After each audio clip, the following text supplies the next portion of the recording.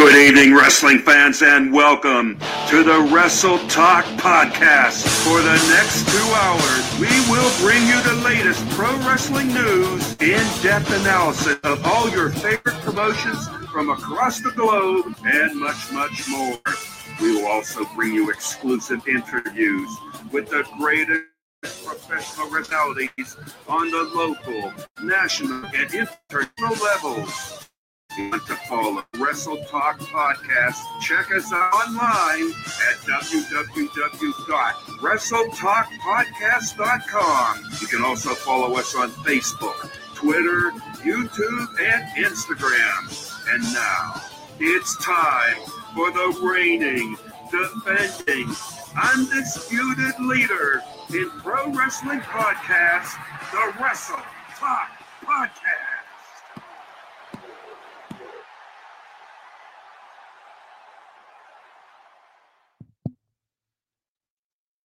Hey there, guys. I know you can't see us here, but welcome to the Wrestle Podcast. We're having a few technical difficulties here, but we are going to get this thing rolling here in just a second. If you can just hang in there with us.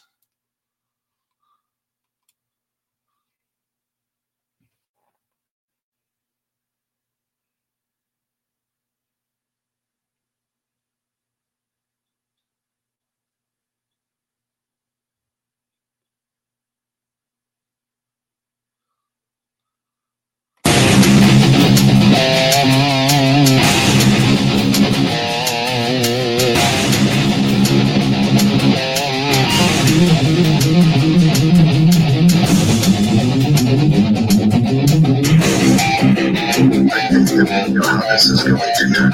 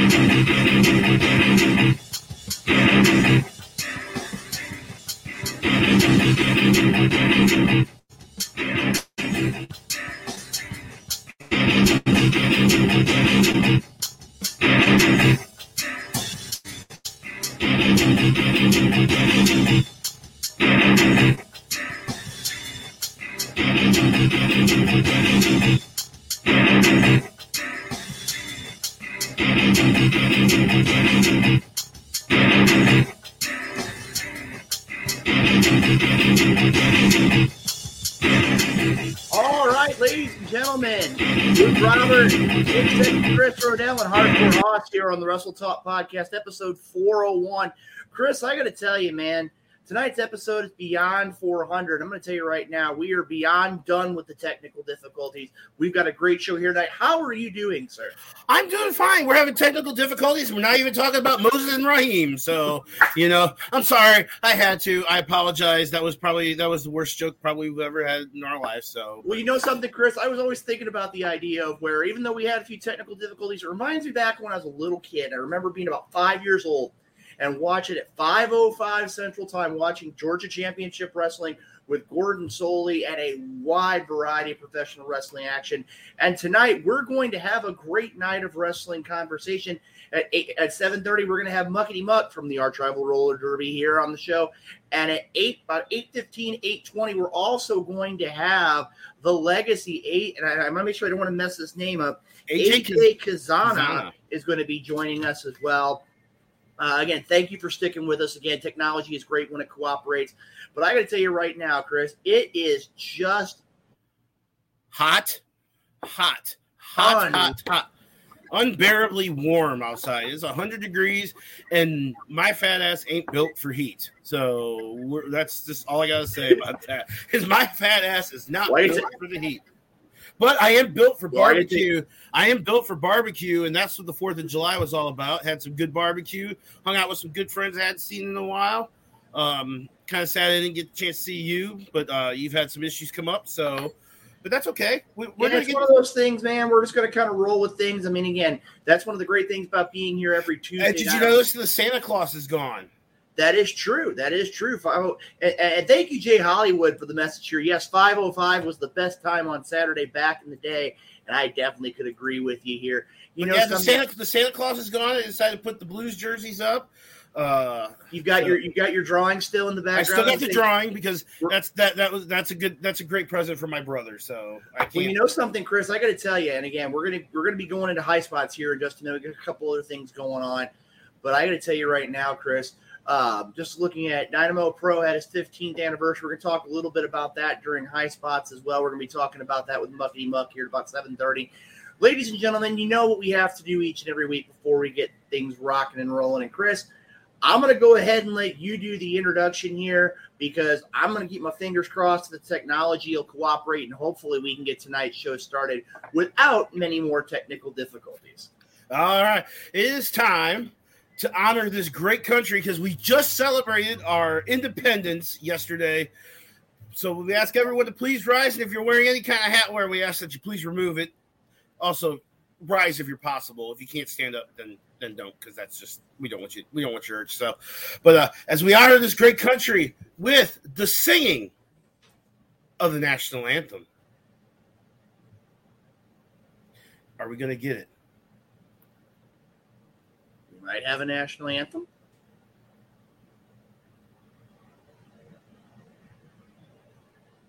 I'll sing it if you want me to. I don't think the crowd wants me to. We could take a poll on it. Should I sing it? Do you want me to sing it? Right now, we're still working on the technical difficulties here, ladies and gentlemen, as a part of the show.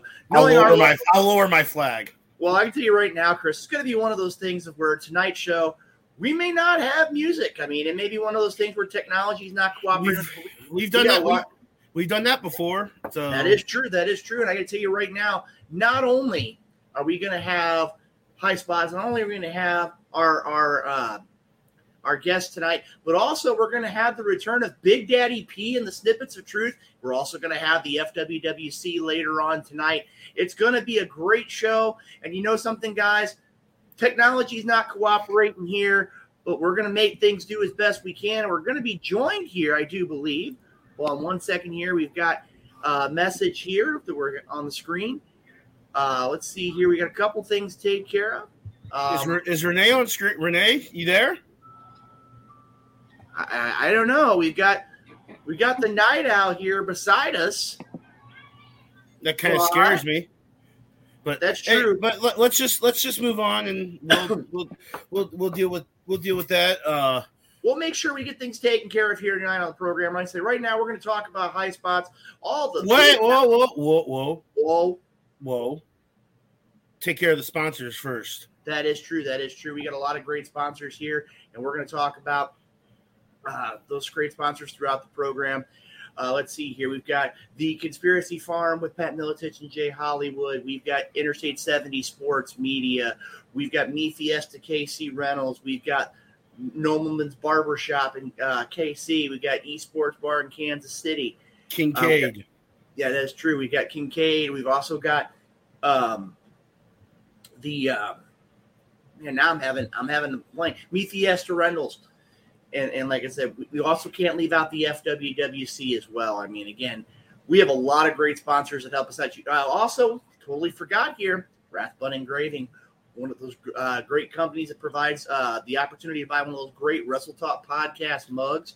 And you can also Painter's Dream Productions, who helps with our website. So, So we I believe we got them all. Apparently, they're working on. Don't worry, people. You will have an anthem here soon. We're hoping to have. We do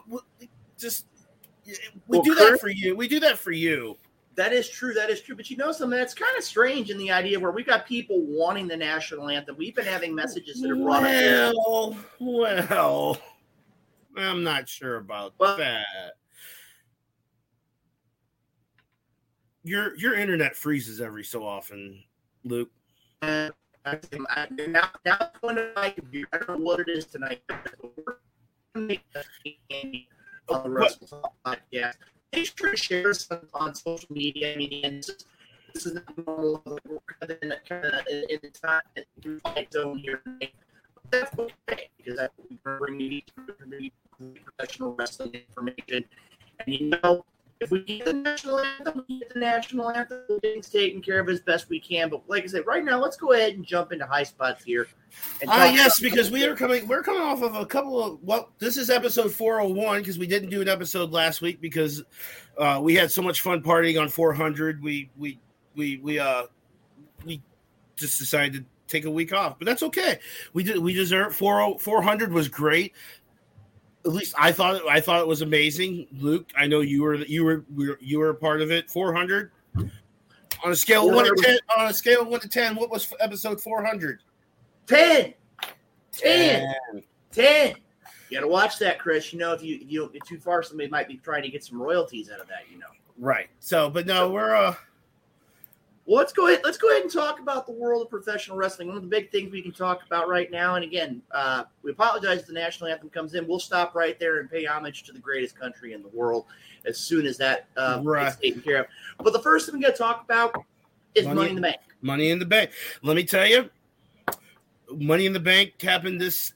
I was going to say Sunday, but it didn't happen Sunday. It happened Saturday, and we had two winners. Liv Morgan won the women's Money in the Bank, and Theory won the men's Money in the Bank. And I am 50-50 on the winners. I loved the fact that Liv Morgan won the Money in the Bank because I was telling people she's kind of feels like she is the female Daniel Bryan right now with the sentimental pick, at the height of the Yes movement. Okay. And she got a great response for winning the title. Theory. I'd agree with you, Chris. I mean, again, they were talking about it. I was watching last night on Monday Night Raw. They said it was like 2 hours and 21 minutes. Right. Is how long she had her briefcase. And that's the thing they do with the women's Money in the Bank. They don't keep that on. I think Carmella might be the longest person that's held the title. I don't think there's been several. I know Alexa cashed in same night. Well, you know something, Chris? I got to look at it from this perspective. And you're going to find this strange. Well, I get the idea of the sentimental pick here with Liv Morgan. I got to tell you right now, I was kind of in my brain, I was thinking maybe Alexa Bliss.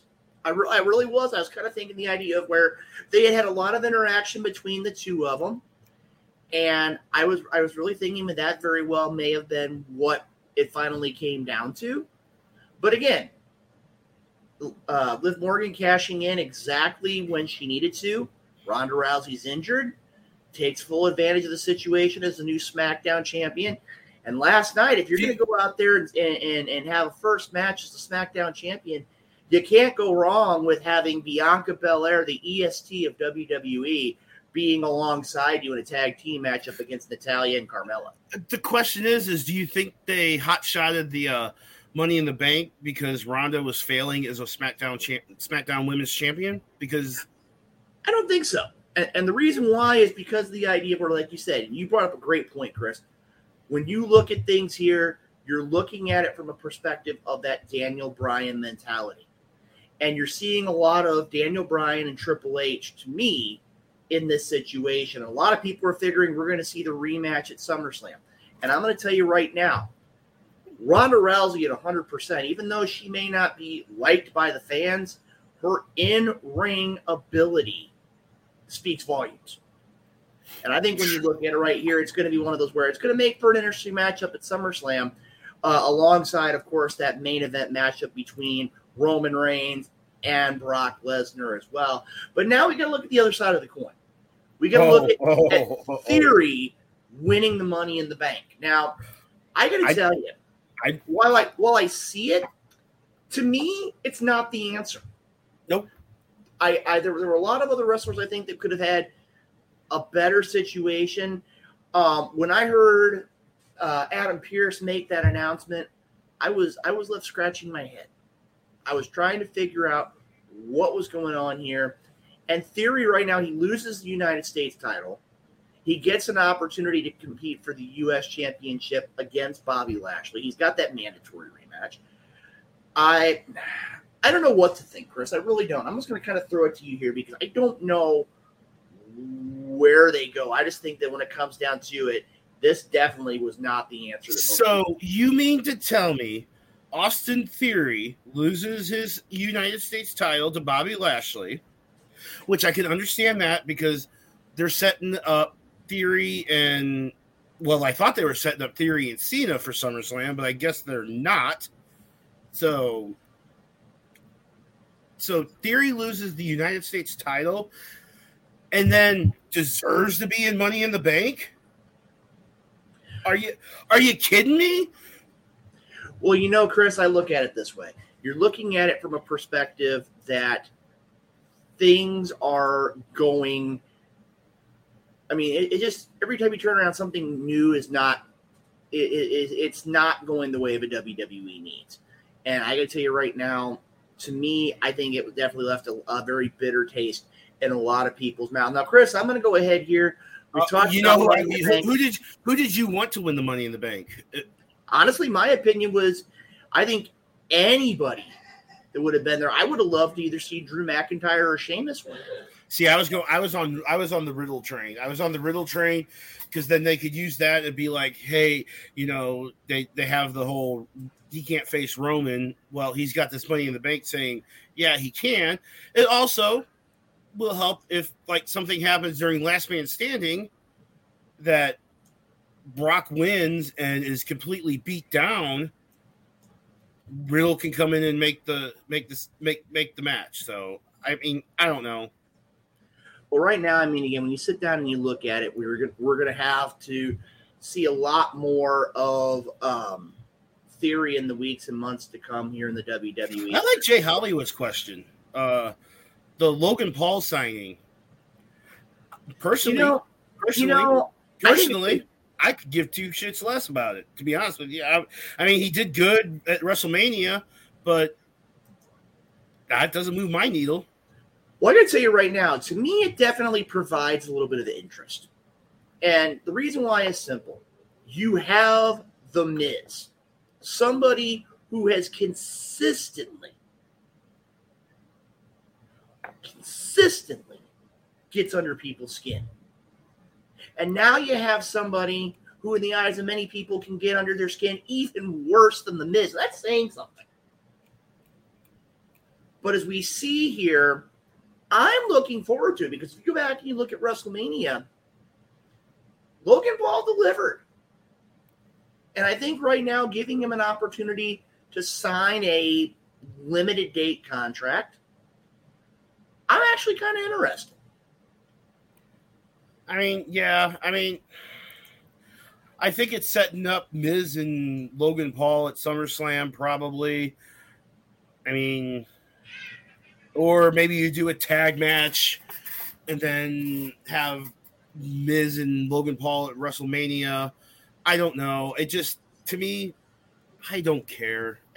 Logan Paul doesn't move any needle for me at all. It's kind of like, it is what it is. It's there, but do we need it?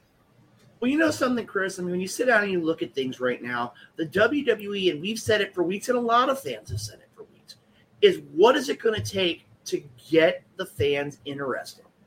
And, to me, one thing that I've been seeing lately that I'm not really looking forward to either is a lot of people are wondering what's up with the Street Profits. And we look here in the comments here.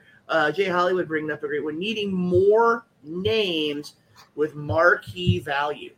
And I'm going to tell you right now, to me, I look at it from the perspective of, I think the Street Profits have that ability, just like you were talking earlier with Riddle. Is Montez Ford? Now, this doesn't take anything away from Angelo Dawkins, because I think he is great too. I think both of the Street Profits could be single stars if they wanted to. I like them as a tag team. However, I think they could work as I think Montez Ford has that it factor. He's kind of got that same it factor as Bianca Belair. I think Bianca Belair is the star of the WWE Women's Division and will be for a long time, because she's got that athleticism, charisma. Okay, I am now quoting ACH here. Athleticism, charisma, and heart. I think Montez has that too. Well, you know something, Chris? I got to tell you right now.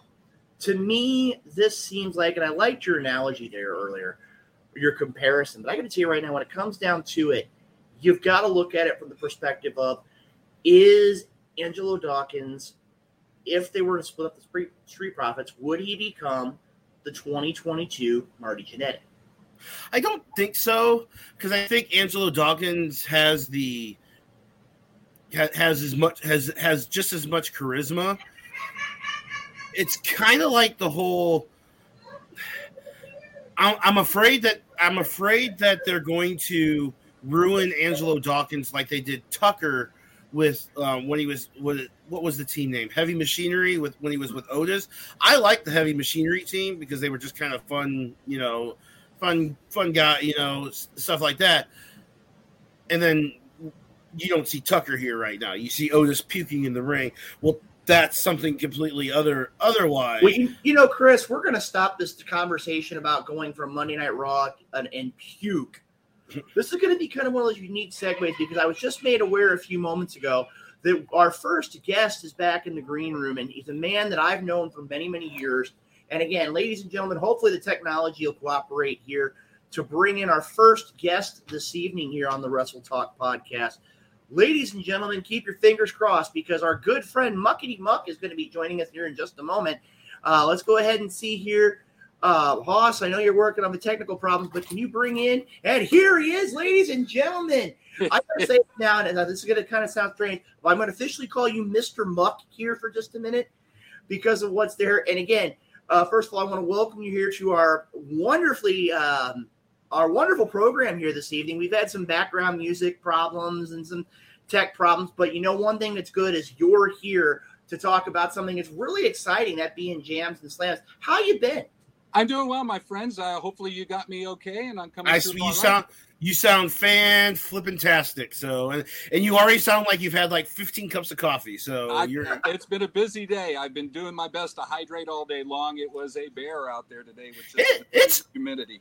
It's freaking hot in the St. Louis area, isn't it? It is. When I was out and about, most of the temperature gauges outside was reading 102.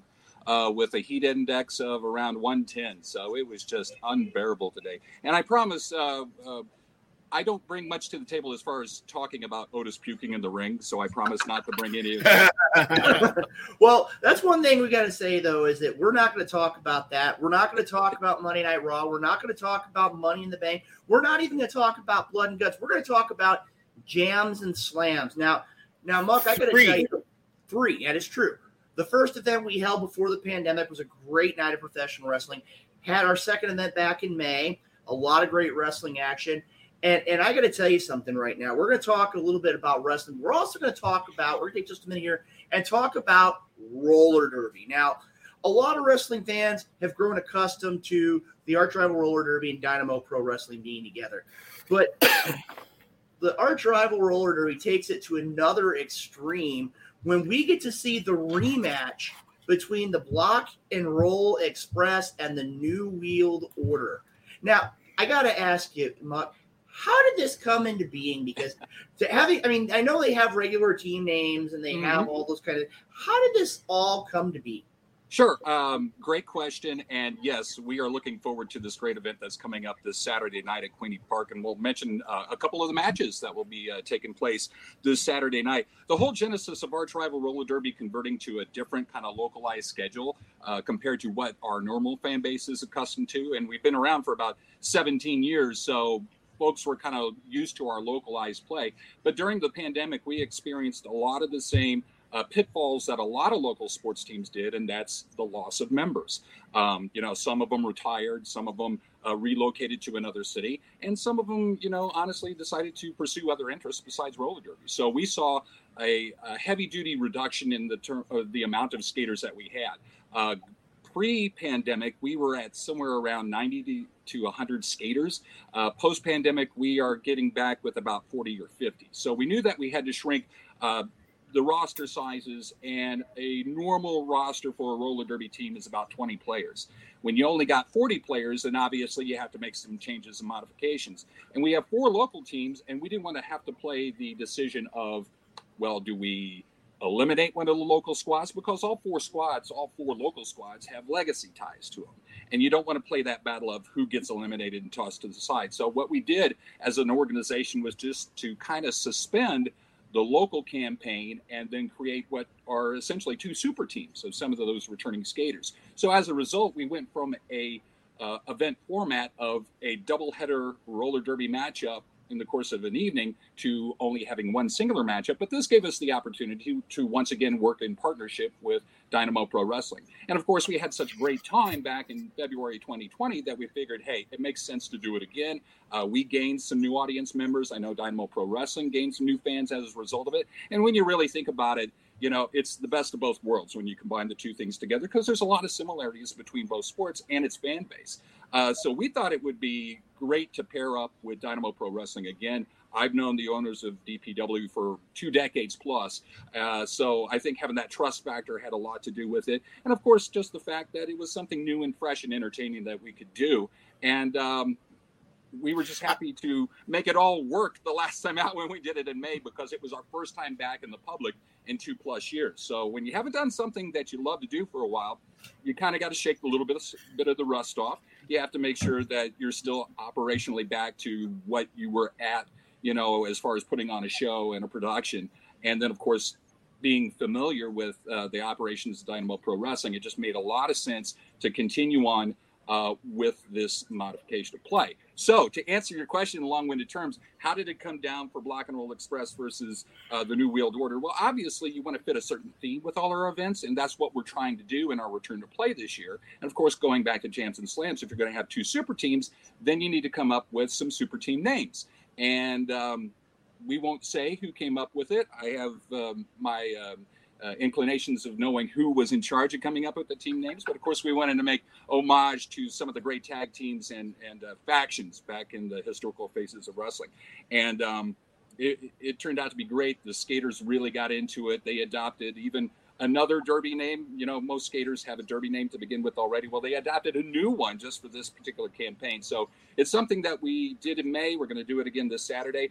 We had our second event of a 4-event regular season a couple of weeks ago, and our theme night was alumni night and history night, because we were celebrating our 17th year of operation. So we went back to the first 2 franchises of when the league was first founded. So we had Pink Angel versus Black Vixen. So we've kind of incorporated a different theme with every event that we've been holding this year. And our fans loved it. They loved the new dynamic of the personalities and the T-shirts and all the all the fun things that came with both of those things. But yeah, just extenuating the theme with what we've been going on with Dynamo Press, I made it an easy sell to convince the teams, hey, let's have 2 super groups here. Because back in the wonderful time of February in 2020 when things were normal, because things still aren't normal, but I do remember our first event. It was an awesome event. Both fans loved it. The Dynamo Pro fans came up to me afterwards and were like, dude, this was fun as heck. This was one of the funnest things I've ever watched. I knew nothing about roller derby. The roller derby fans came up and was like, well, we didn't know anything about professional wrestling and Dynamo Pro Wrestling. The skaters, I can't tell you how many skaters I talked to as we were closing down and walking out the door that said, man, this was absolutely a fun event. So, yeah. I mean, we hit the 3 strikes there. So, yeah. I mean, it's an awesome event. Like you said, the second event was the alumni. There's a 4th event coming up.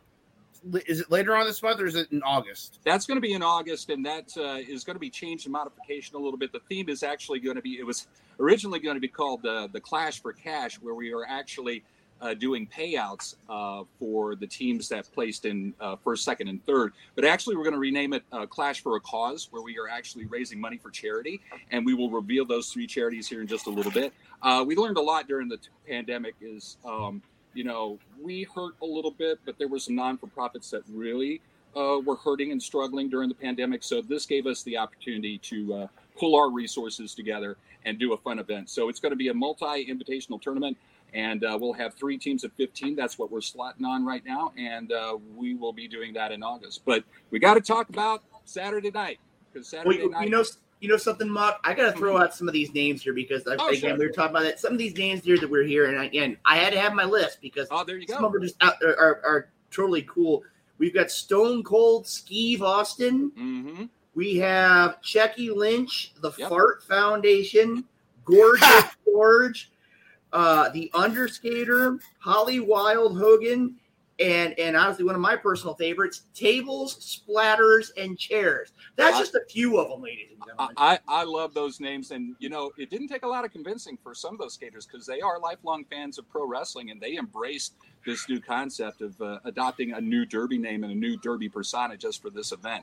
And they had shirts made up. If I believe they had new shirts made up that they all customized their shirts, obviously because that's what they're supposed to do. So yeah, and they had a blast with it. And of course, obviously, people come up and they ask us sometimes, well, where do the derby skaters get their names? Because most of them, adopt a different derby name, just to, kind of do an expressionism of either pop culture or maybe it relates to an occupation they have. Sometimes it deals with where they live at. But for this case, they just wanted to adopt a new name and a new theme just because we were fitting the professional wrestling motifs there. So, a lot of them really embraced it. And then a couple of the skaters who didn't embrace it the first time out was like, oh, I had the opportunity to do that. Why didn't I do that? So there's going to be a few new additions this time around, and there's going to be some new skaters this time around because both squads are going to be competing against each other once again, and they have the same core amount of people on both sides, a lot of returning faces, but each team has added about 5 new skaters since that first event. So what was great about the first event, it was a very good comparable matchup between the 2 squads because we actually took about 3 weeks to figure out you don't want to stack the deck. You want very even rosters. Right. And even though the final score was, about a 40-point differential, and a lot of folks might think that 40 points, that's a blowout. No, not at all. Not in roller derby because it's a very high-scoring event. Well, we took a look at that, and we made some changes and modifications in the lineup to where we think they are even more evenly matched this time around. And one of the skaters that you mentioned, the underskater, is not going to be in attendance for that one there, and that's a jammer that scores 60 points for you on the average for a night. So that was with the new wheeled order. So actually that plays into the benefit of the Block and Roll Express because they lost by 40 points last time out. Here's the chance for redemption. And then when you get a swing of 60 points one way or the other, it's going to be very, very tough. Real quick, Muckety, can you, for the people that are like saying, what are you guys talking about in points and stuff like this? Can you just a quick give me a quick reference guide to what roller derby is, how the points are scored, what happens, what are the rules of roller derby? Rules? There are no rules. Are you kidding me? I think when people ask me what's roller derby about, I like to say that it is a combination of roller skating, rugby, and Black Friday shopping, because it's a little bit of everything going on simultaneously. It's this game that both offense and defense plays simultaneously. You got 10 players on a track, 5 each side.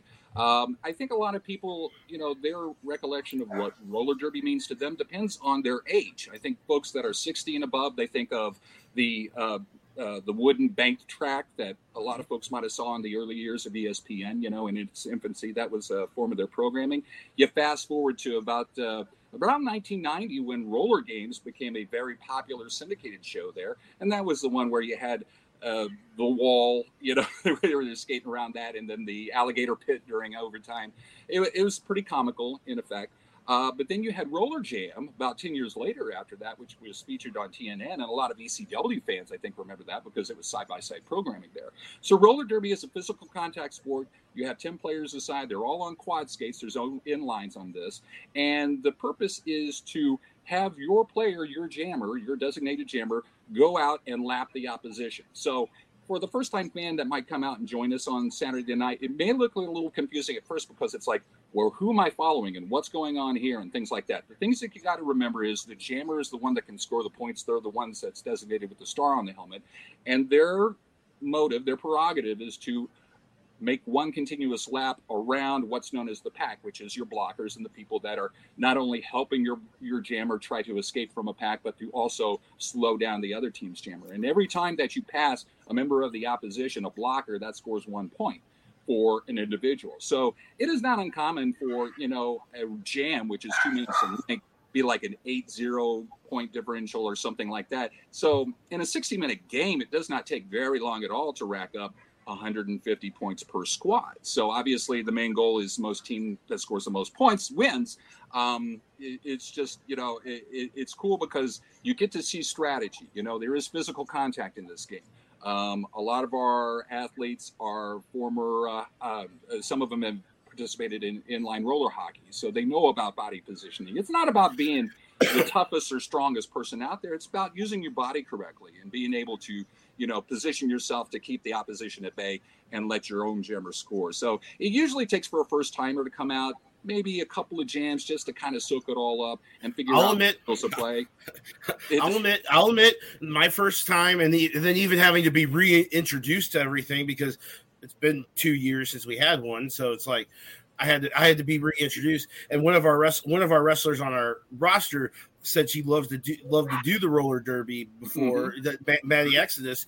That she was like she was watching. I think she was watching the most intent of any of the superstar or any of our Dynamo Pro wrestlers, because she said, I remember doing this, and I just want to go out there and skate. I'm like, well, I don't know. I mean, I guess maybe they might let you go out there. I don't know. We've got open tryouts coming up very, very shortly. If you wanted to shake the rust off, she's got the gear. So if she really wanted to step back in, and she's got the name. She's got the name too because she's got the wrestling name as the Monarch. So right. It's like.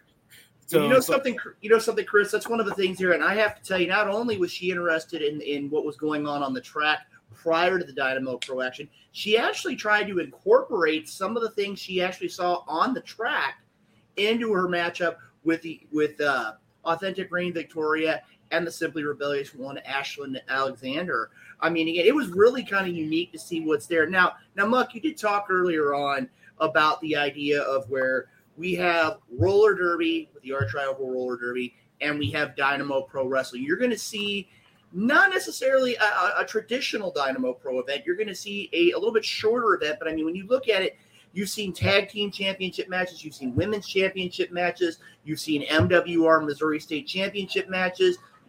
You name it, the Dynamo Pro titles have been on the line, and as people have seen in the commercials and have seen in all the press that's been out, there's going to be a lot of great wrestling action. I want you to go ahead and share with the viewers of the Wrestle Talk podcast some of the action they can expect to see this Saturday night at Jams and Slams 3.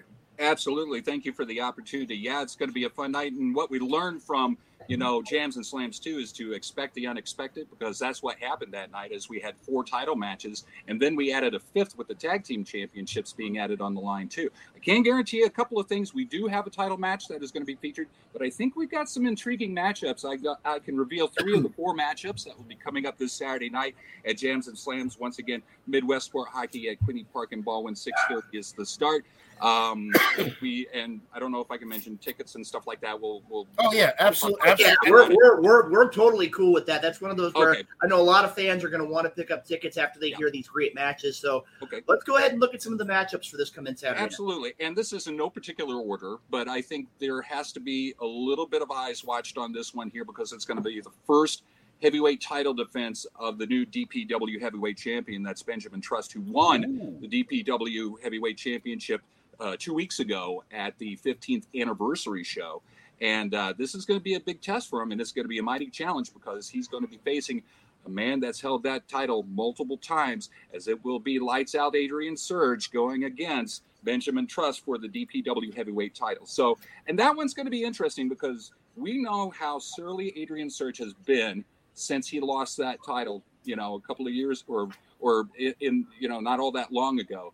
He wants that title back, and he wants to do it on his home turf. He wants to do it against a man who he knows that he thinks he can beat.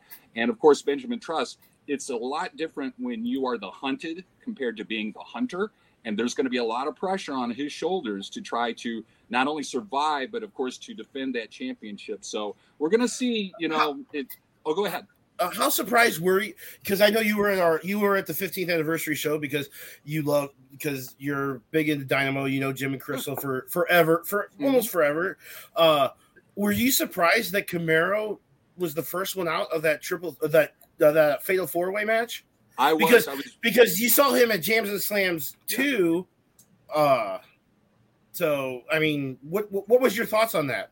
That's always kind of the big battle in one of those 4-way matches, is that the champion can lose his title.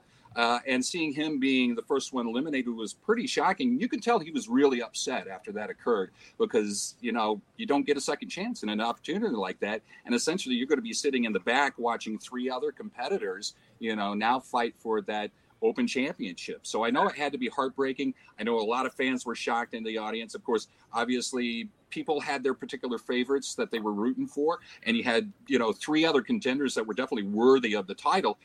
So obviously at the end of the night, Benjamin Trust had a Hail Mary and was able to get the pinfall victory that night. And he was excited. He was obviously overcome with emotion afterwards as a result of winning this championship. And it's going to be a tough task for him against a man that has held that heavyweight title before, and he knows what he needs to do to get that belt. Right. Well, and Surge is surly right now. He's angry. He's angry. He's made up with the Agents of Chaos. So Lord knows what. You just hit it right on point. The idea of where if you look at what happened at the 15th anniversary, Surge went with the Agents of Chaos, and the Agents of Chaos win the Dynamo Pro Tag Team Championships. He's had a real bad attitude in the last 2 months. But if there's anybody who has had a tidal wave of momentum as of late, it's been Benjamin Trust. And I'm going to tell you, Benjamin Trust, when it comes down to it, he has a lot of family ties. He kind of had the home field advantage when we were at the Sports Academy. Now let's see what happens. Like Muck said, you have the man who is now the hunted, and he's going into unfamiliar territory against the man who's a former 2-time Dynamo Pro heavyweight champion.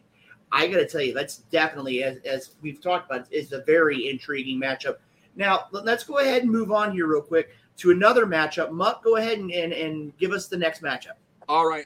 I'm looking forward to this one here, because we're seeing a bit of the future in this matchup against somebody that has been a title holder in the past.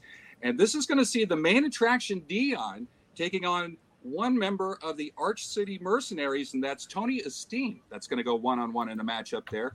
I think that's going to be an incredible matchup, and we've seen Dion really shine in the area the last couple of months. And this is going to be a big test, because Tony Esteem, as we saw at the first Jams and Slams, we had the Arch City Mercenaries against Dion and Ricky Rodriguez. That was almost a title switch right then and there itself on that night. So I think that's going to be a fun matchup there, and we'll see the high-flying attraction of the main attraction. We'll see how Dion does. Well, I got to tell you right now, for those who were at the 15th anniversary, I am amazed that Dion was even able to make it. Right. He was, just decimated.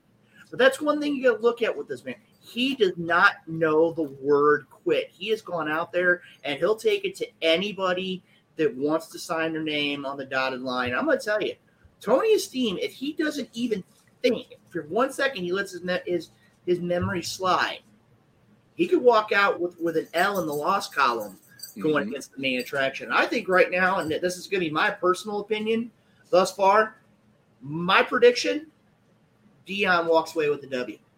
Chris? Dion's got that. He's just got that attitude about him. So, we shall see on that one. You said you had a third one. Let's break that one. Okay, this one's going to be an interesting one. I think the fans are going to get a real treat out of this one because we did talk about Maddie Exodus and Ashlyn Alexander. Their rivalry is going to continue on in tag team action. My friends, we're doing a mixed tag team match, and that is going to consist of Maddie Exodus, and her partner will be Ricky Rodriguez. Oh. They will be battling Ashlyn Alexander and her partner Jackal, that's coming up on this matchup here. So there's a lot really intriguing about this matchup. We know the long story feud between Maddie and Ashlyn, and we know about the long history between Ricky and Jackal. At one time, they were tag champs. So that's correct. So you know that there's a history, and as a matter of fact, when they lost the tag straps, that's when Jackal turned on Ricky Rodriguez, and they were no longer friends. They were foes. I was going to say they weren't just partners. They were literally best friends. And whenever those two get in the ring together, Lucas called those matches. They're fighting. Ricky's mom still has never forgive Jackal. Well, Chris, you got to look at it this way. Again, Ricky Rodriguez, former Dynamo Pro Tag Team Champion. He's really cut his teeth in Dynamo Pro Wrestling. And Jackal, and Muck, you've known Jackal like myself for better part almost of 2 decades. Yep. Jackal has consistently kept right on the edge. To quote Dusty Rhodes, talking about living on the edge of the lightning bolt, that's what Jackal's done for his entire career. And you're looking at the ladies in the same avenue. Maddie Exodus is not the biggest competitor. When she goes out there and brings it each and every time, and Ashlyn Alexander is really coming into her own. This matchup has all the components to be one of the matches that a lot of fans at Jams and Slams 3 are going to take away and saying, that was the match that excited me about Jams and Slams. And I think that's the same with Maddie and Ashlyn. You got to give them time in the ring, and I think having Ashlyn with Jackal is probably one of the best things that you could do because Jackal's been around. I don't think Jackal's ever wrestled anybody his size. He's always been that short. Back to the GCW days, Muckety Muck probably remembers Jackal back in GCW. Sure. I was there when he started, and what a career it's been, and he's learned and he's grown a lot. In terms of his quality of wrestling. Obviously, all those years of just plying your trade is going to make you a veteran, experienced wrestler out there. And I think that's good partnership, I think. Obviously, using that sage advice that I'm sure that Jackal can give. And, of course, we know that Jackal has a mean streak in him, and Ashlyn's not afraid to tie it up with anybody as well. So, really, that could be a dynamic duo there. And although it is set up as a mixed tag team match, which means when the women enter the ring, they tag out, then the men enter the ring. Ashlyn Alexander's not afraid of anybody. Who's to say that she doesn't go across the ring and just slaps Ricky Rodriguez in the face and says, hey, come bring it in. And Jackal's batshit crazy, so no telling. He'll fight the audience if he wants to by the end of the night. So, hopefully cooler heads will prevail in this one, but I got a feeling just because of that combustible energy that's in the ring there's no telling what might happen. I actually, if I remember back to the Cinco de Mayo festival, I believe Maddie Exodus actually picked up the victory over Jackal in a triple threat match. Okay. I believe so. So, Jackal's not going to be afraid of. Maddie's not going to be afraid for a fight. You know what they say. Those short girls, they're a little crazier. So, but no, Maddie is so awesome. She's one of my favorite people. And we were talking on Saturday at the 15th anniversary show. Someone that really impressed you. That's probably not going to be on Jams and Slams 3, but you were really impressed that Tommy Davis stepped up against Camaro Jackson. I was, and that was my first chance that I ever got to see him. And he looked really good. And keep in mind, folks, that was a matchup that was pretty much, it changed and altered because that was originally supposed to be Kareem Brigante against Camaro Jackson. And I thought Tommy did a great job in stepping up on very little notice and put forth not just a good effort, but a great effort. And actually came kind of this close to winning the title, if I remember right. That would have been a major, major upset, and I think that gives good notice that's how evenly distributed the whole lineup is for Dynamo Pro. You take a look at a top 10. Well, you got a champion, but you got 2 through 10 there, and any one of those competitors there can hold the title belt. So, and when you look at it, and you go with some of the wrestlers that are in, and again, looking at that top 10, you're looking at wrestlers like Mike Outlaw, like the King of Chaos, Ricky Cruz. You always got to put Adrian Surge in the mix. You could look at the Agents of Chaos. You could look at, I could go with the Tommy Davis, Dragon's Guild. I mean, there's so many different wrestlers. Jeffrey Hyde. And we're not looking at the Snitch though. We're the Snitch. The Snitch what lost is your thing with the Snitch, Chris? I mean, and again, Muck was there. He saw it.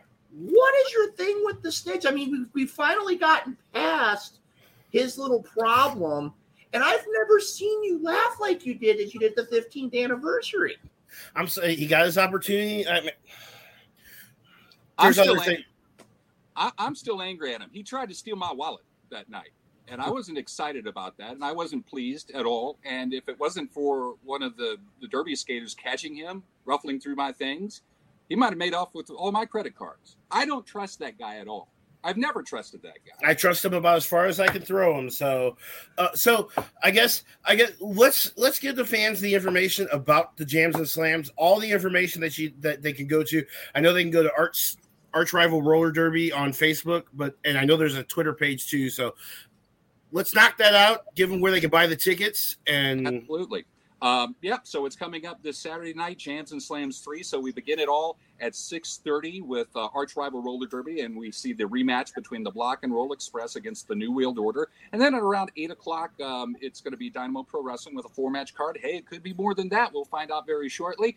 Tickets right now on sale. Here's what you would pay for at the door on event night at Midwest Sport Hockey in Queenie Park. It's $15 for general admission adults, and it is open seating, so you can buy a ticket. You can be down on the front row. Or if you like to watch the action a little bit further away on the bleachers, you can do that. Children 10 and under get an absolutely free. But we do offer special discounts if you buy in advance with an advanced ticket purchase, and you can buy those tickets. We got an Eventbrite page, and we also have on our official website, archrivalrollerderby.com, and also through our Twitter feeds and our Facebook page, we have a link to that. You can purchase adult discount tickets. Normally they're $15, but you can get them for as low as $12 a piece. Or if you got a group of friends, and I think this is a fun night to do with all your buddies out there, get a group, 6 or more can get tickets for as low as $10 a piece.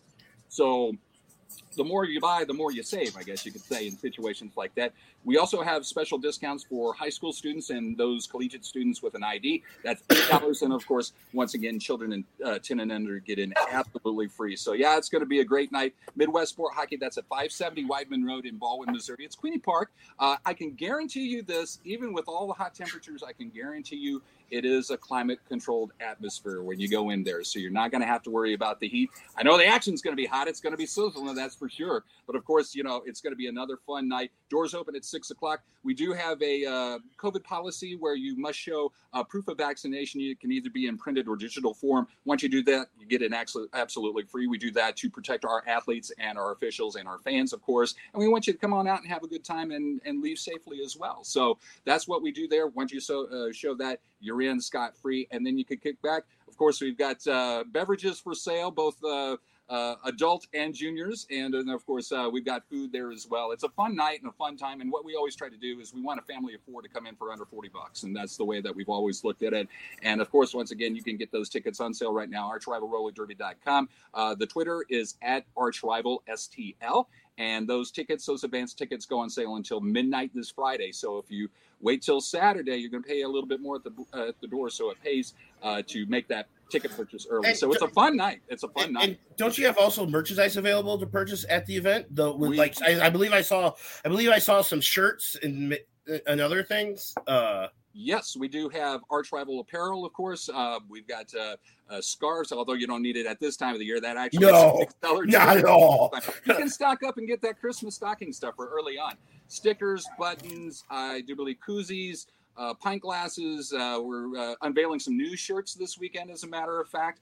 We've got all kinds of things. We also do a charity 50-50 raffle drawing for a local non-for-profit. Every year we always team up with a local charity, a local non-for-profit from the St. Louis area. This year it's Casa of St. Louis.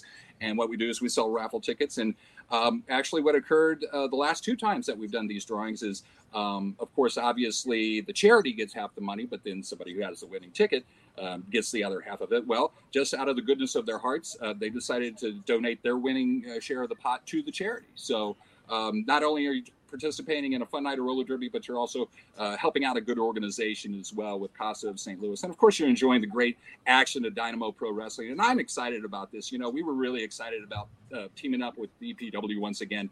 And we thought it was so nice we should do it twice. And that's why we're doing it once again. And these are just 3 of the 4 matchups here. I can't wait to see what also is behind the curtain.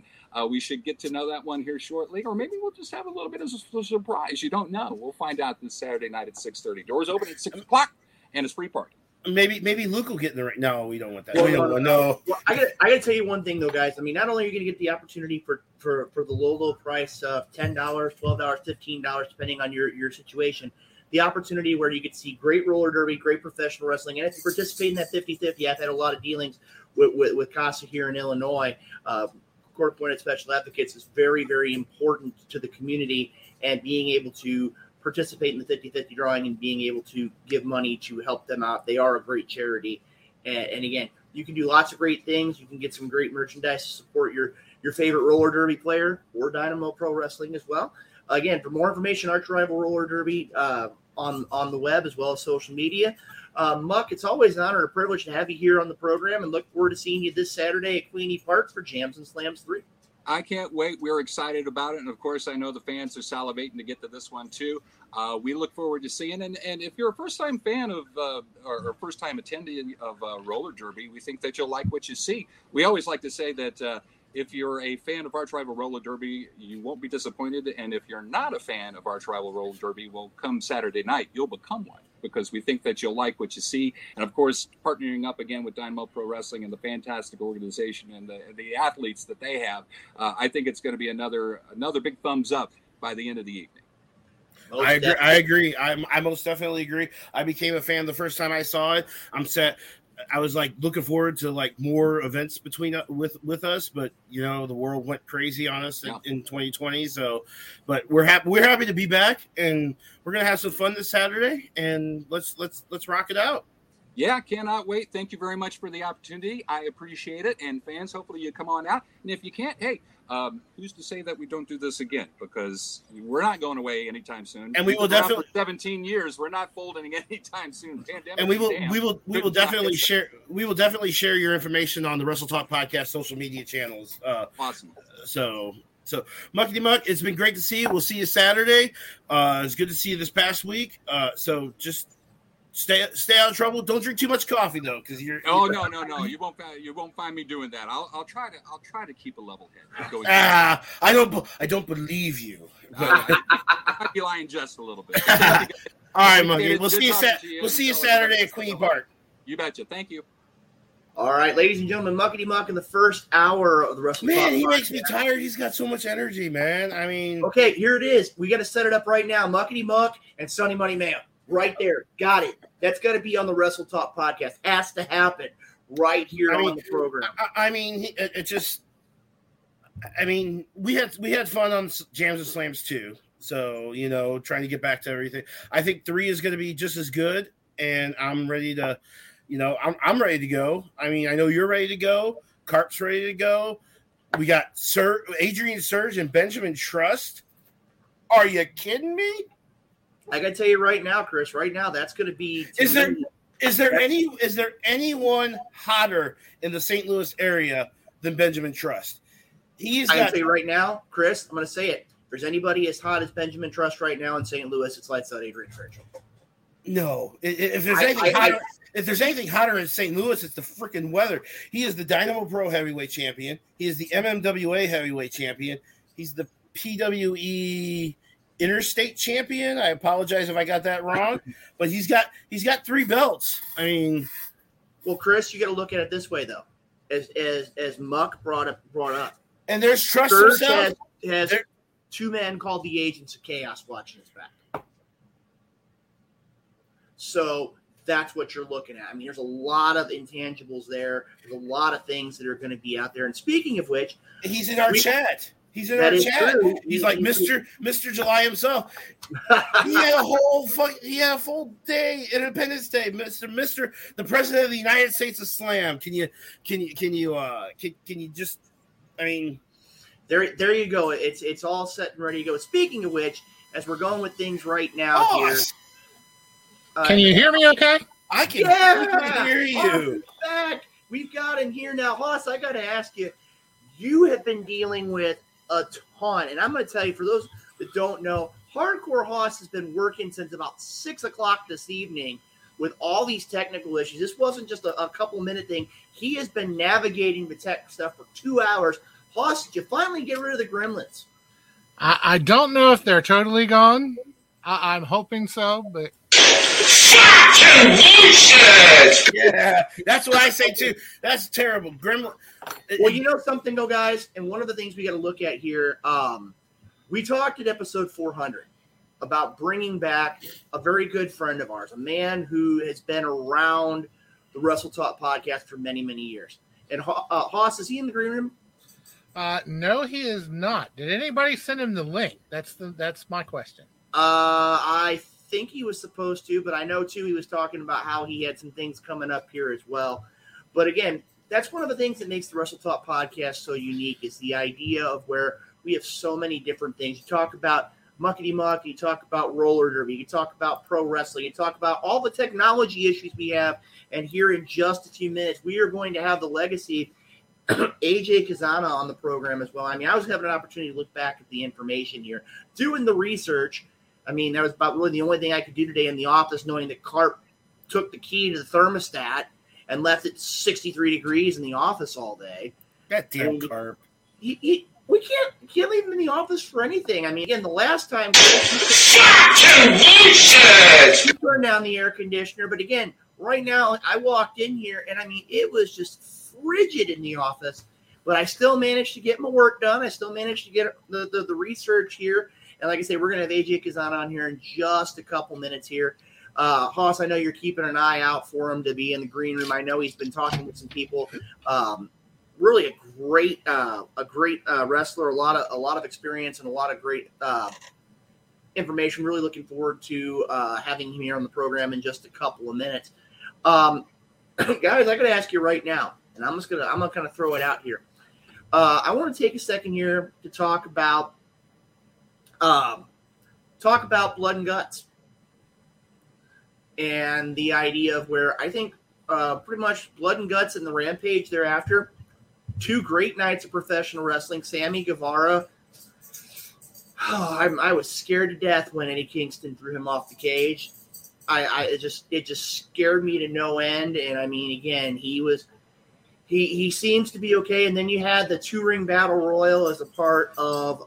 You also had Santana take kind of an injury during he apparently blew out his knee. So true. I mean, again, you're looking at right now. We now have a number 1 contender for Jon Moxley.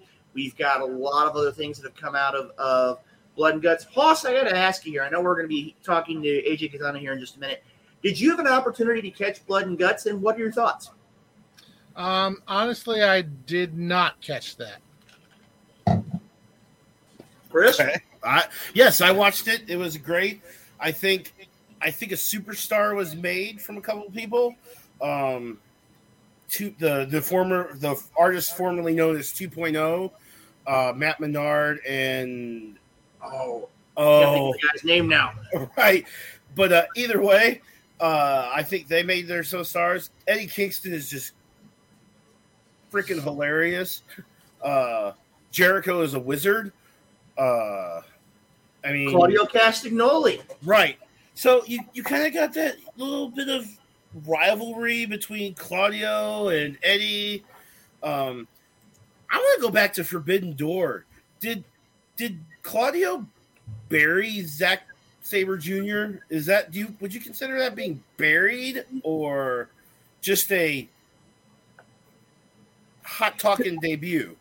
I gotta tell you right now, I have always been a fan of Claudio Castagnoli. Had an opportunity here in St. Louis many years ago to be in an event with Claudio, and I mean, great in-ring competitor. His strength is unreal, and as Brian Danielson, I almost said something that would have made the WWE happy, but Brian Danielson said that he had found somebody who could match Zack Sabre Jr., and he didn't disappoint. I think it's one of those where it was a good matchup. I really think we're going to see a lot more, hopefully, and I don't look at it this way. Hopefully we don't see what AEW has kind of come into kind of a reputation of having somebody come in, be there for a couple months, and then they kind of get pushed to the side. I mean, you've got your Brian Danielson, you've got your Adam Cole, who I guess from what I've heard is dealing with some nagging injuries, like concussion as well. Christian Cage is another one where they come in there a couple months and they're kind of pushed off to the side. And I really hope that's not the case with Claudio, because Claudio is a phenomenal in-ring wrestler. And I'm going to tell you right now, I can even go back to the days of Sweet and Sour Inc. and the Kings of Wrestling back in Ring of Honor, Chikara, Combat Zone Wrestling. Claudio Castagnoli is the complete wrestler. And I got to tell you right now, as it stands, Claudio, by signing with AEW, not only is he all elite, I think the name fits him to a T, and we're going to see a lot from Claudio in the weeks and months to come. So you kind of heard that with Pac winning the title. I just saw that Tony Khan said that the AEW, whatever the Atlantic title is going to be called, is going to be more of an international title because Pac headed back to England, and he's going to defend it on a Rev Pro show. So, I mean, is Pac underrated in the States? I got to look at it this way, guys. I mean, Pac has always been a great in-ring competitor. And the opportunity for AEW to actually have a championship that's being defended outside of the U.S. is a unique idea. I mean, you also the only company right now that really kind of stands out to me having something similar to it would be the NJPW Strong Championship that is defended in New Japan. I think right now I believe it's Fred Ross here at one point was champion. I'd have to go back and look at what's there. So Ben Truss is going to take over Chicago in a couple weeks. I believe we're going to have Ricky Cruz on next week. So he's all about Cali. So Chris, I got to tell you right now, this right here. I mean, again, he's one of the hottest commodities in St. Louis right now. But when it comes down to it, is he overlooking Adrian Surge? That's my thought. But like I said, right now, as we see here, we're going to have AJ Cazana here in just a minute. Who is in the back room now. He is in the back room. All right, that is awesome. Like I said, hopefully the technology is going to cooperate. I think we're just going to go ahead and keep our fingers crossed. I know Haas is taking care of things here. Ladies and gentlemen, we're going to go ahead and move on to our second guest of the evening here on the Wrestle Talk podcast. An individual who really has had a lot of experience in the world of professional wrestling. When you look at his training, you look at the promotions he's been in, the championships he's held, a man who's really done a lot in the world of professional wrestling, a man who's openly said on social media that he wants to make more of an impact in the Midwest when it comes to the world of professional wrestling. He's heard of all the great promotions here in the Midwest, in the St. Louis and the Kansas City and Chicago and the Memphis area, all these great promotions. And we're going to have an opportunity here to be joined in just a moment. Hark Ross, you want to go ahead and bring him in? That's fine. Welcome to the Wrestle Talk Podcast, The Legacy, AJ Cazana. AJ, welcome to the Wrestle Talk Podcast here this evening. And I got to ask you, I said right now, I don't know if you've noticed the St. Louis heat. How are you handling the summer months? Oh, man, it's real hot over here in East Tennessee. I'm just staying inside as much as possible. I told Luke earlier, I'm not built for this heat. Fat guys are not. Me neither. I sweat.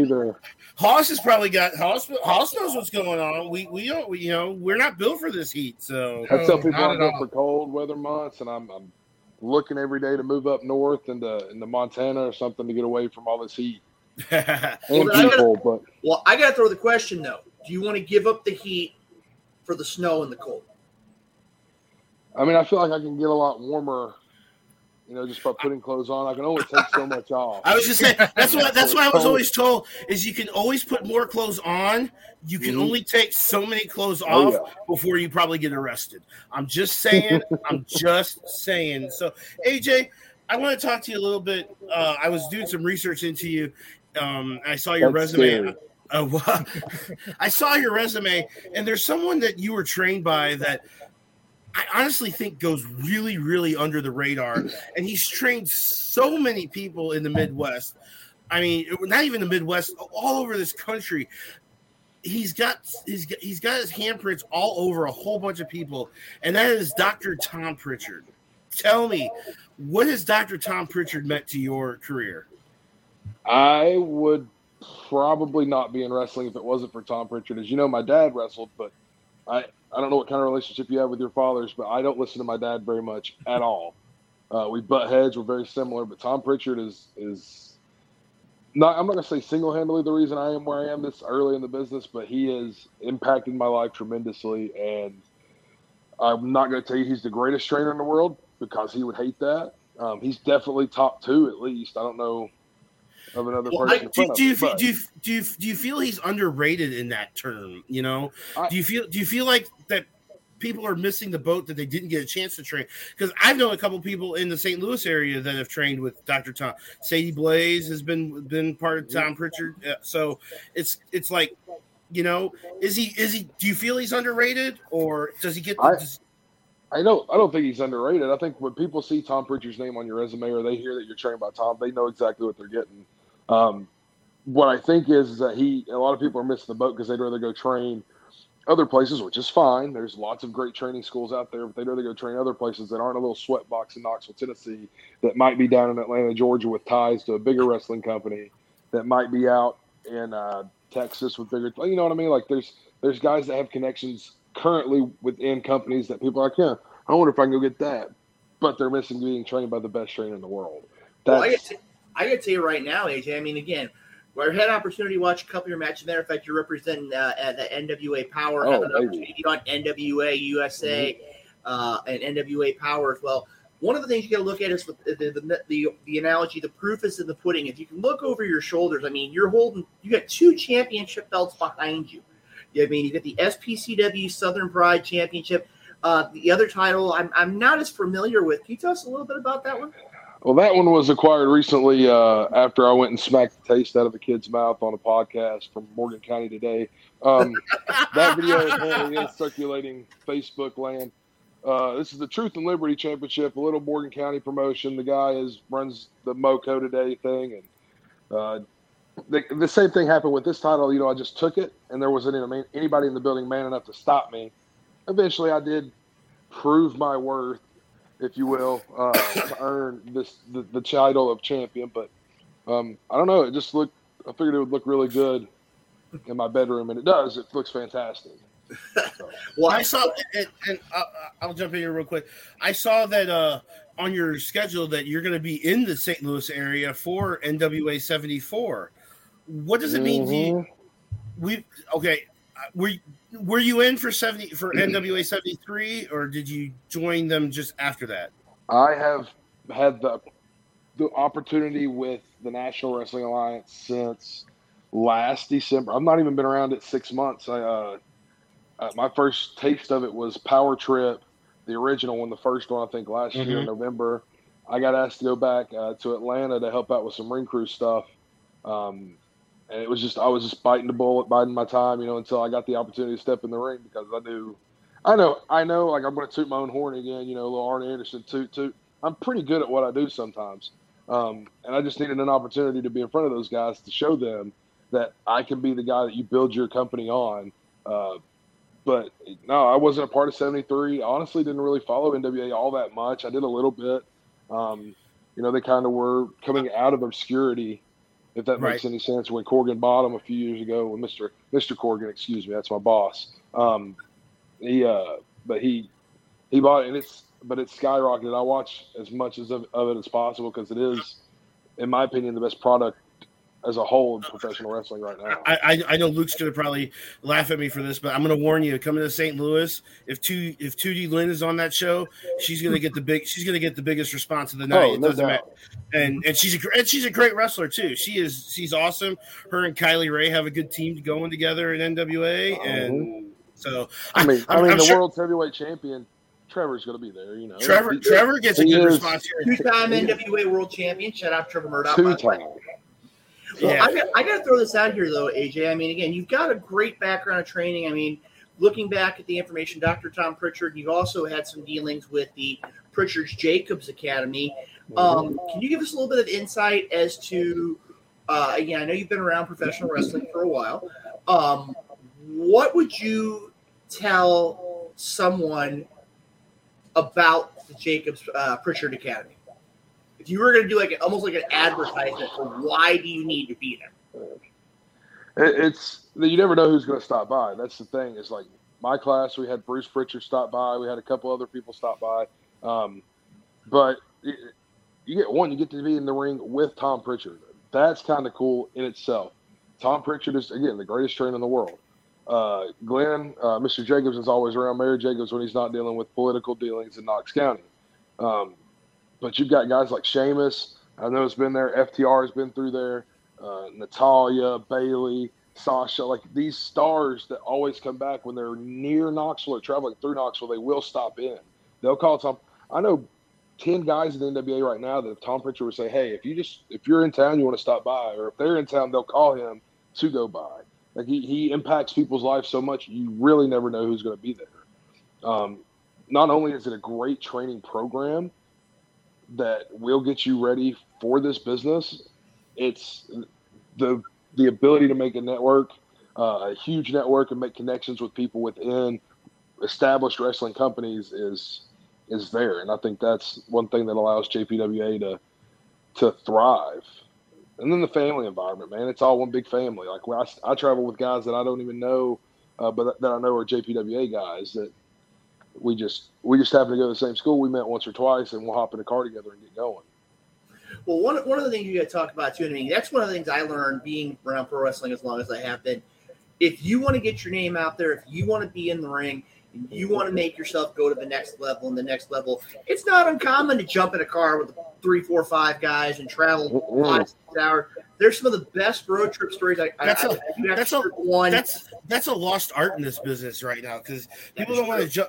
People do not want to jump in car. I mean, even if you're not on a show network, I mean, Luke's probably been in cars where he hasn't been on shows, but things happen at wrestling shows. Someone doesn't show up, someone blows out a knee or something. Luke might have been on a show. How many times have you gone to a show in a car and been put on a show? I mean, probably. At least 10 times.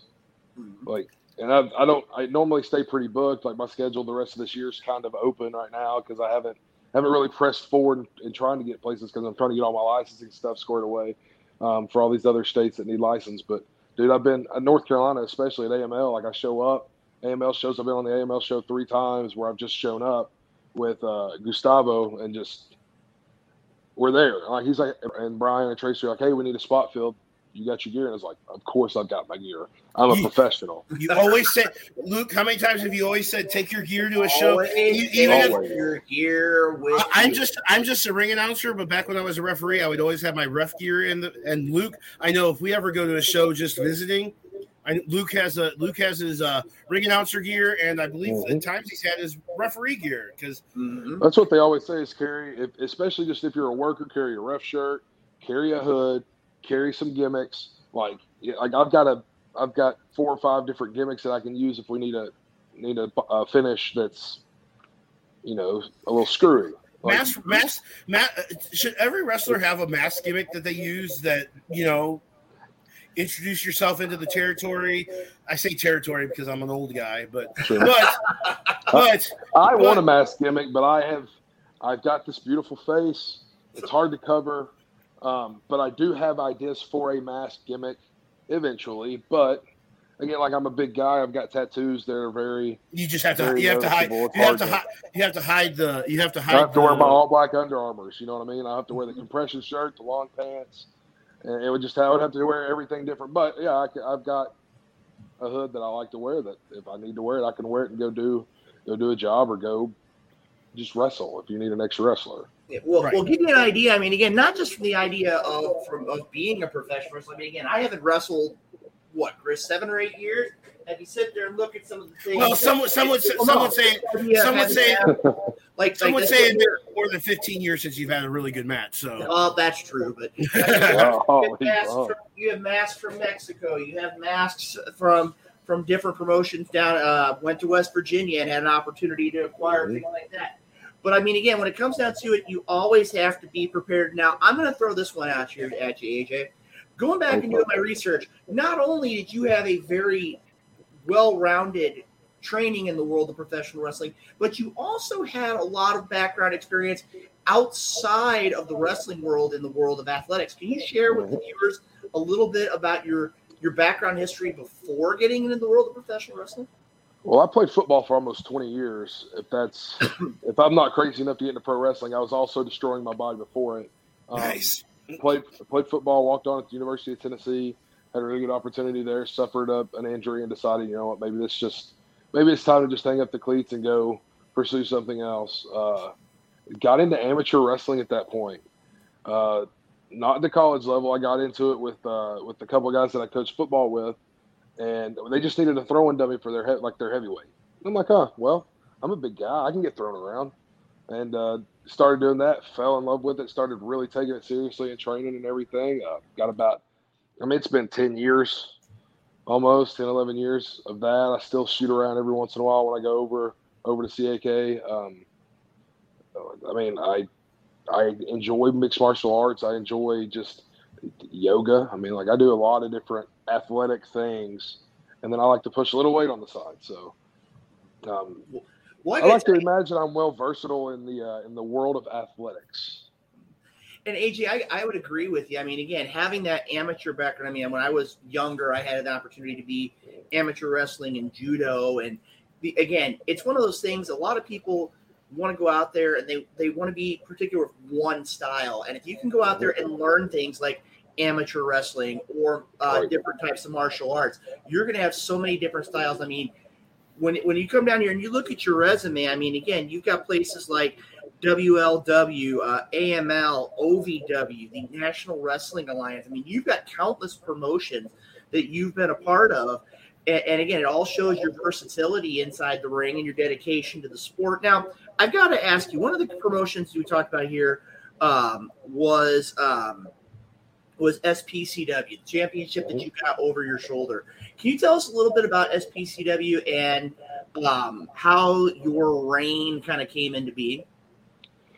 Well, you want me to? You want the shooting side or the working side, pal? Whatever works. Because it's both. It's basically the same.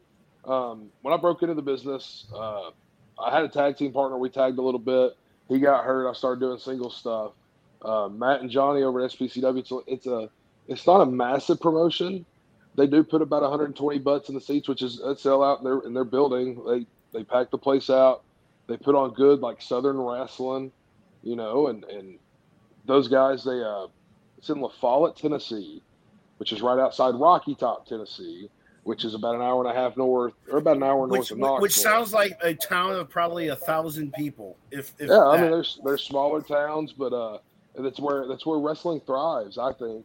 Or those those are the people that are true fans that aren't I'm probably going to catch heat for saying this, but aren't indie internet marks. You know what I mean? Like the smarks. So they get on here and talk about never. I'm not going to get into it right now. That's way. I don't want to get canceled from the wrestling scene this early in my career. But I got to keep it on the level here. But I respect all wrestling. I do. But I know there's some stuff I won't do, and I make fun of those people that do it because I know I'm too much of a coward to do it, and they know that. But no, the SPCW is great, man. It's a great little family environment. I won this title. Well, I won this title at Caged. I think it was called Caged Aggression. It's a Thanksgiving show they do every year on Thanksgiving night. Every match is in a steel cage, and I was in a gauntlet match with 4 other dudes for the vacant title. I didn't win the match, but somehow walked out with the title. So we'll let that imagination play there. I'll let you. What's the phrase? Possession's 9/10 of the law. Well, again, I am the biggest man in SPCW, so I take what I want, and I was like, yeah, no, I want this. I'm going to take it, and I've had it ever since. Now I did go back and win it and all that stuff, but I guess I wrestled a couple guys that were in the match that thought they deserved to really be the true champion and whatever. So it all came back down to it. Feel sorry for them, don't you? A little bit. So just a couple of weeks, July 16th, in Greensboro, North Carolina, you're going to be part of Wrestling Live or Wrestling Live. I don't know which one it is. AJ Cazana. That's what Wrestling Live, yes, sir. Let Wrestling Live. AJ Cazana is going to take on Omar Amir. What can you tell us about that match? Omar Amir was technically my first match when I got into training. I was only about a month and a half into training. Now, I'd been doing it a little bit before. You guys, I don't know if you guys know this. I'm not even 2 years into the business. I graduated JPWA August 2020. Oh, yeah. I've been around it my entire life, but I'm still barely in the business.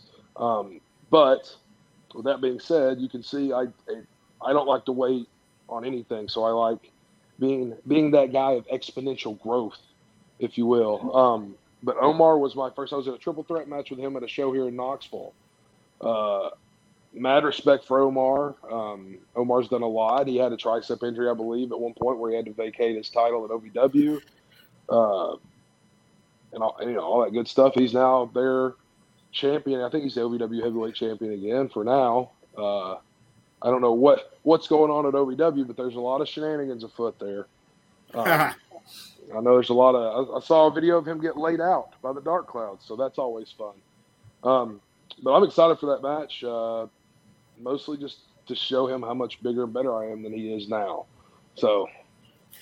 And I'm going to throw it up to Haas because I believe Haas has seen you wrestle before up in the. I believe. I would like to apologize. I believe it was up in the West Virginia type area. I mean, I'll let Haas take that. Haas, go ahead. Yeah, I've actually followed his career for a little bit now. I first learned of him when he was East Tennessee champion at School of Morton. Mm-hmm. And then he came down to WDWA and wrestled a couple matches there. Mm-hmm. So I actually got to see him wrestle at WDWA. So I have learned a few things, though, throughout this research and everything. And we do have a couple questions from a viewer as well.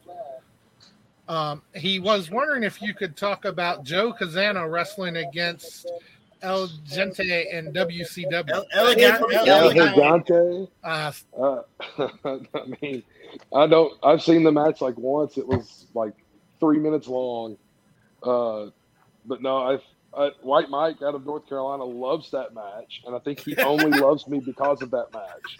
He's made that known. He said, "Dude, why didn't you tell me your dad wrestled El Gigante?" I was like, I didn't know it was relevant to the conversation. I mean, El Gigante wasn't really even that great of a. I mean, he was a 7'5"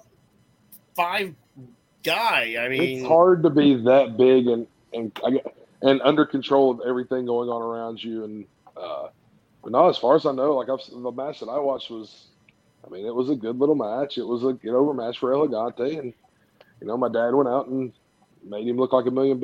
He got paid. He got paid. He got paid at the end of the night, so it's all. Pay me, baby. Pin me, pay me. All right, or he got a hot dog and a handshake, depending on what. I mean, I've heard WCW used to pay pretty well. I believe it. Get your car, get your hotel, give you some money at the end of the night, and that's the life that Joe Cazana got to live. And he wants to tell me that I got it easy, where I have to drive my own car, get my own hotel, don't get paid near what he gets paid. I don't know if you know this, guys. Wrestling was huge. You've probably been paid a hot dog and a handshake before. I mean, usually on a voluntary basis. I'll tell if it's for like we did a benefit show for Action Ray. I said, dude, like, hey, dude, I enjoyed it. I got to wrestle twice. It was a fun wrestling environment, and I'm like, man, you could buy me dinner one day and we'll call it even. And he's like, right. That sounds good to me. All right, I'm sorry. Go ahead, Hoss. I apologize.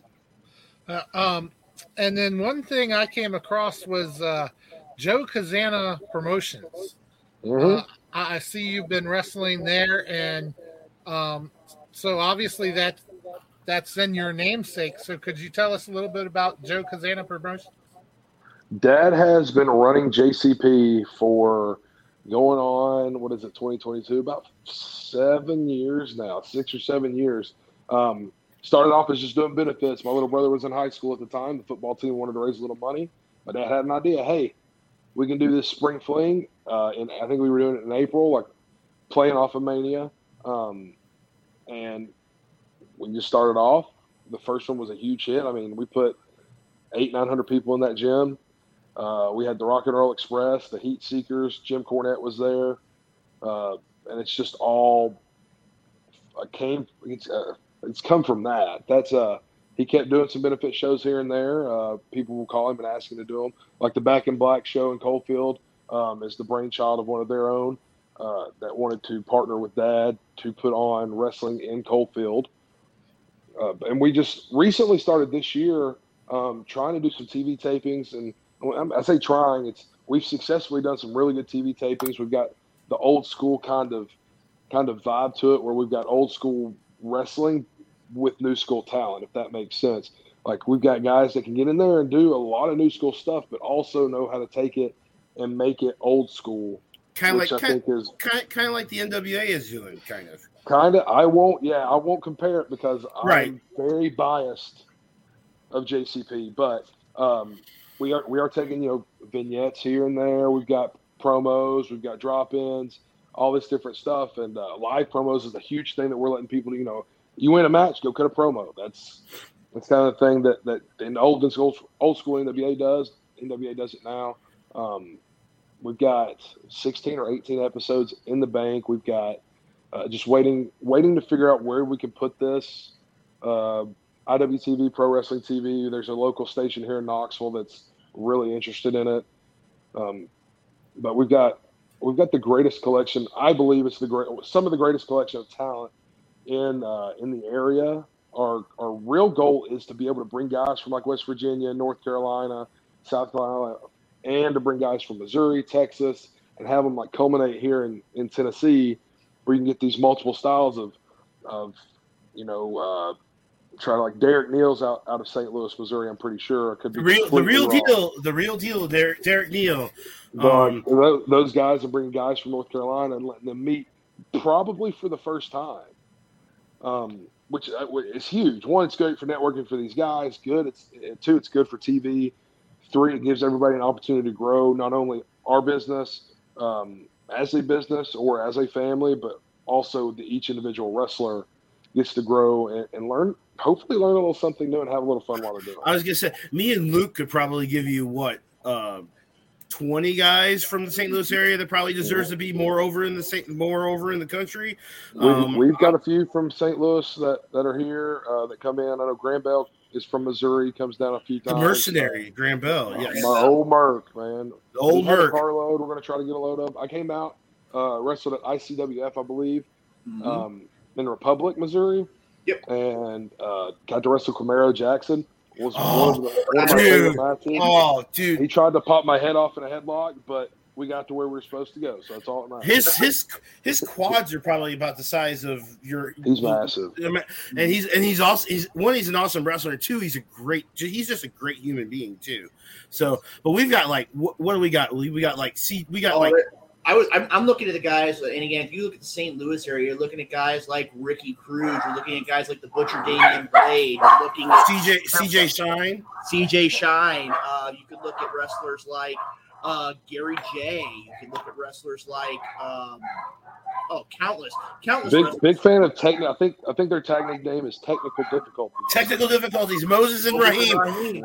We brought them up earlier because we were having technical difficulties getting on the air tonight. So, and they're great wrestlers. I'd like to bring Leland Race down eventually. I've talked to Leland because we both kind of share the legacy. Moniker. Legacy. So that's, he's the legacy of WLW, and you're the legacy around of everything else. Of everything else. I mean, St. Louis area. I'd love to bring you into St. Louis sometime too. Maybe. I know it's a little bit difficult with the Missouri licensing situation. So. Oh, baby, I'm licensed. I'm good to go. I'm ready for 74, baby. That's true. I forgot about Luke. I forgot about that. He's ready for 74. So, I mean, it's just there are so many wrestlers in the St. Louis area that deserve to be around the country, and it's a shame that like people like think that they're just Midwest guys. Oh, they're West Coast guys. They're East Coast guys. Why can't we just be wrestling guys? I mean, why? I mean. I think everybody gets like caught up in their own niche that they're afraid to branch out and they're afraid to go see what else is out there. Like Yuma, Captain Yuma from the NWA. I don't know if you guys are familiar with Yuma or Gags the Gimp or whoever, but he's one of those guys. He literally gave me an idea, and for trying to figure out a new finish or for my spine buster, how to tweak my spine buster to make it look more destructive, and he was the one that gave me this idea. I'm like, okay. And I used it. He saw the video of me using it. He's like, hey, I appreciate it. Because he's just one of those West Coast guys. He literally told me that. He said, thank you for, a lot of, I guess I'm considered a Memphis wrestler guy, a Southeast wrestler.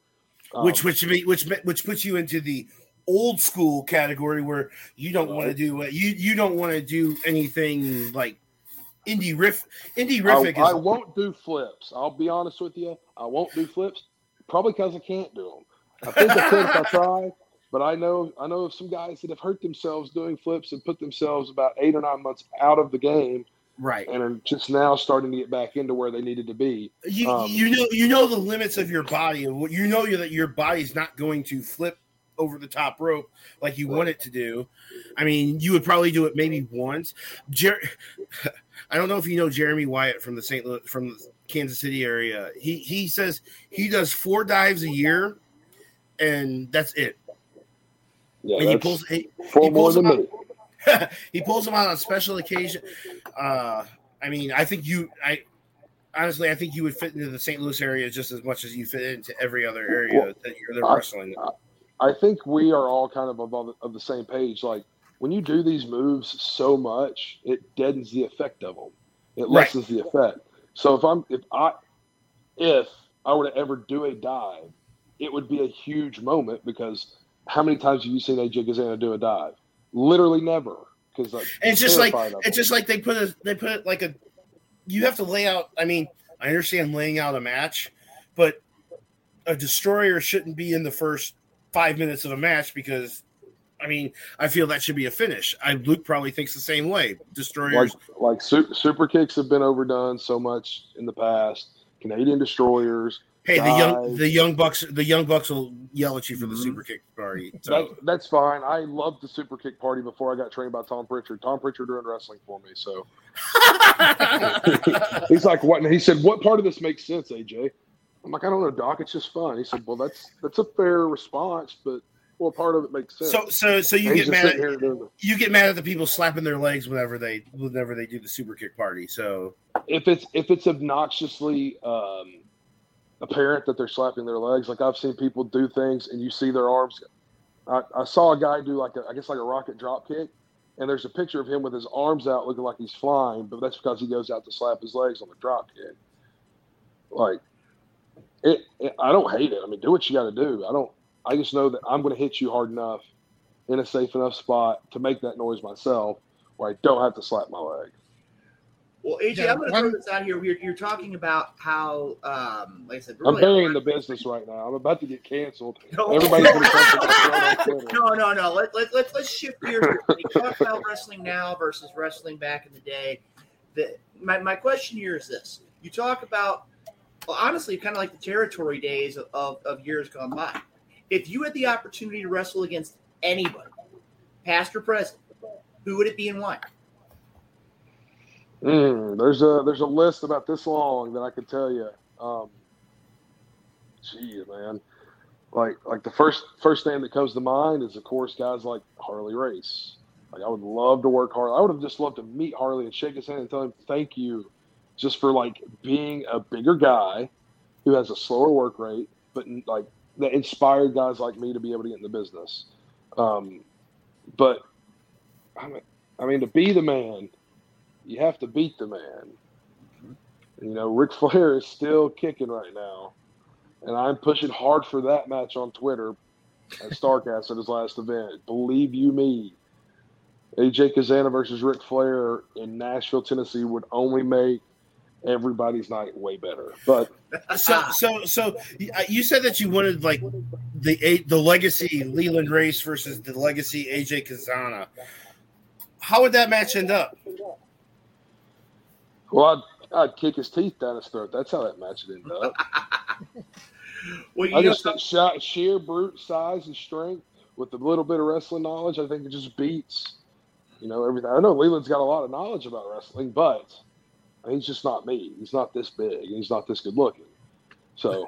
Well, I'm going to tell you right now, AJ, we're going back here real quick, talking, and you probably can see here in the Luke Roberts office, I have a picture back here, back when I was younger in my career.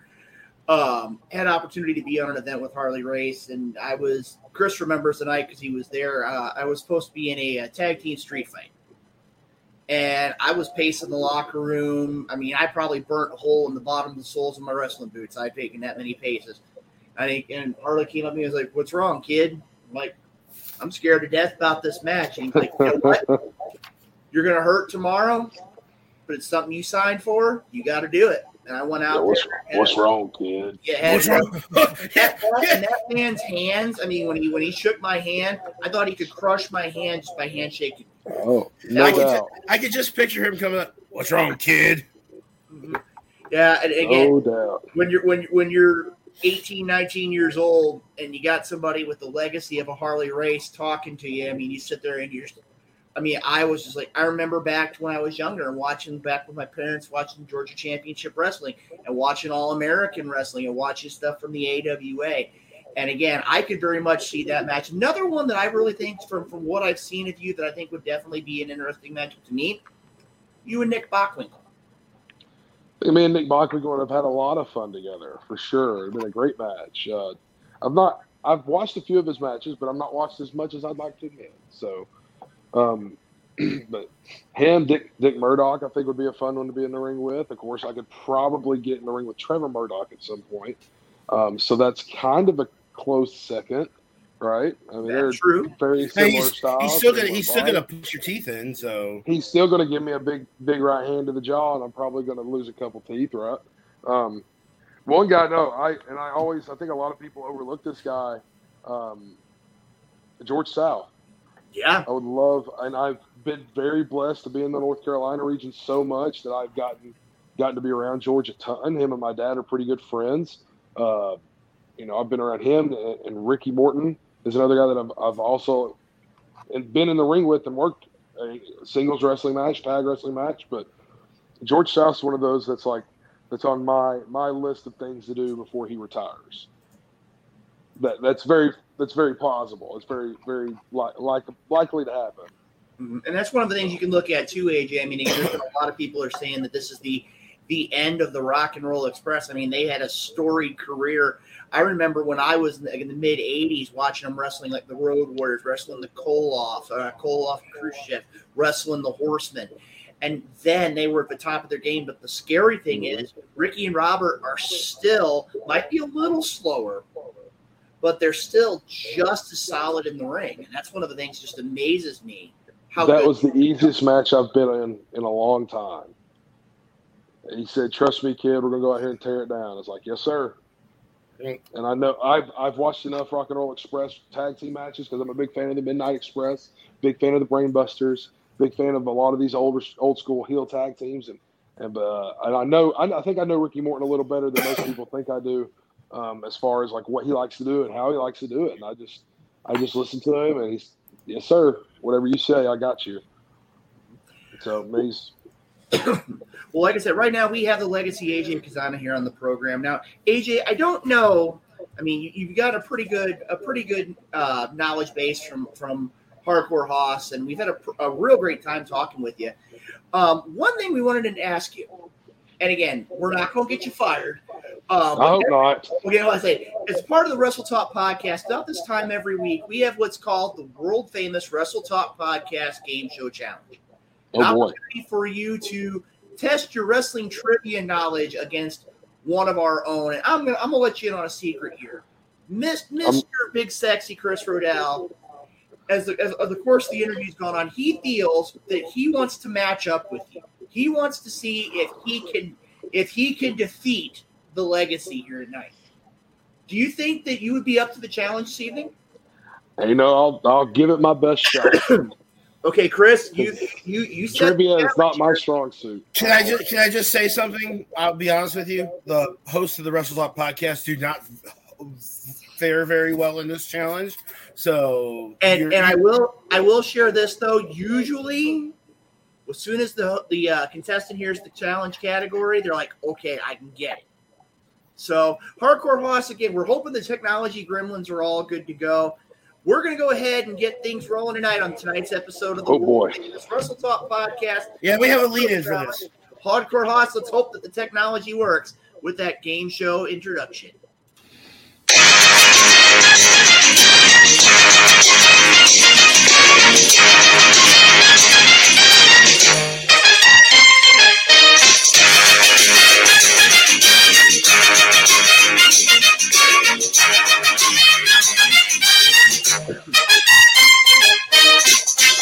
All right, ladies and gentlemen, welcome to this week's installment of the world-famous Wrestle Talk Podcast Game Show Challenge. Tonight's contestants are the Legacy AJ Cazana and the Wrestle Talk Podcast's own Big Sexy Chris Rodell. In a few moments, gentlemen, tonight's contest will be the best 2 out of 3 falls. In a few moments, I will give you questions about a particular wrestling topic. When you think you know the answer, you go ahead and shout out your answer. Hardcore Hoss will be our judge this evening. As a reminder, best 2 out of 3 falls, just like in a traditional wrestling match. Tonight's Wrestle Talk Podcast Game Show Challenge category is longest reigning NWA, WCW television champions. Oh, God. Can we All get 3 of these individuals have been recognized as long reigning NWA or WCW television champions. My God, can we get any more granular? Gee, Christmas. Well, trust me, I think when you hear the three questions, you're going to get them relatively quick. AJ, are you ready for question number 1? I think I'm ready. Okay. Chris, are you ready? Oh, sure. Why not? Let me just get embarrassed tonight. So. Okay. Hoss, are you ready to go, sir? Okay. Here we go with question number 1 this evening.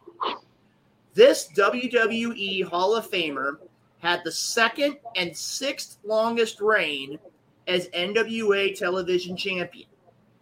He's a member of the Four Horsemen. It's Arn Anderson. Incorrect. A member of the Brainbusters. Tully Blanchard. I think Hardcore Hoss, Chris was correct. You're welcome. Tully Blanchard. You're welcome. Answer. He did. I will admit, AJ kind of narrowed that one down.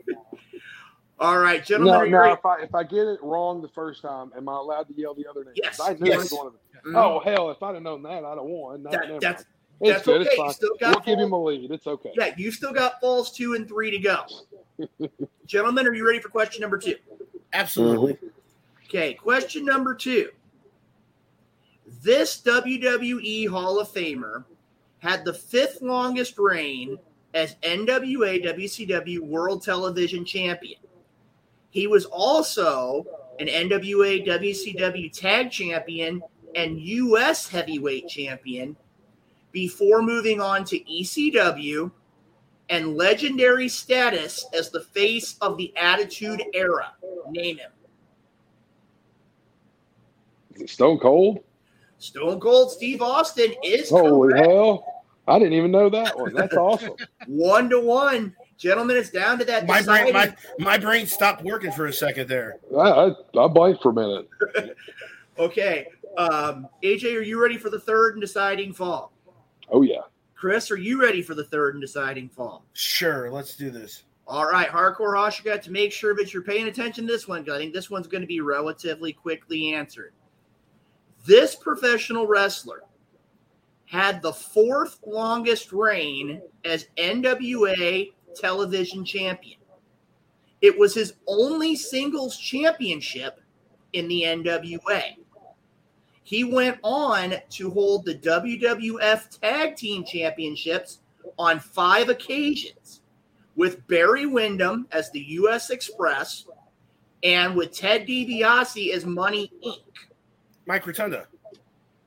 Mike Rotundo is correct, and by a score of 2 falls to 1, Big Sexy Chris Rodell is the winner. And I'm going to warn you, AJ, he does get to have his victory music. He does get a little bit upset. He doesn't get to hear his music. So, Hardcore Hoss, if you be so kind, could you go ahead and get Chris's victory?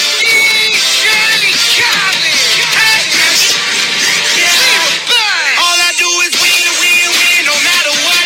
Got money on my mind, I can never get enough. And every time I step up in the building, everybody hands up.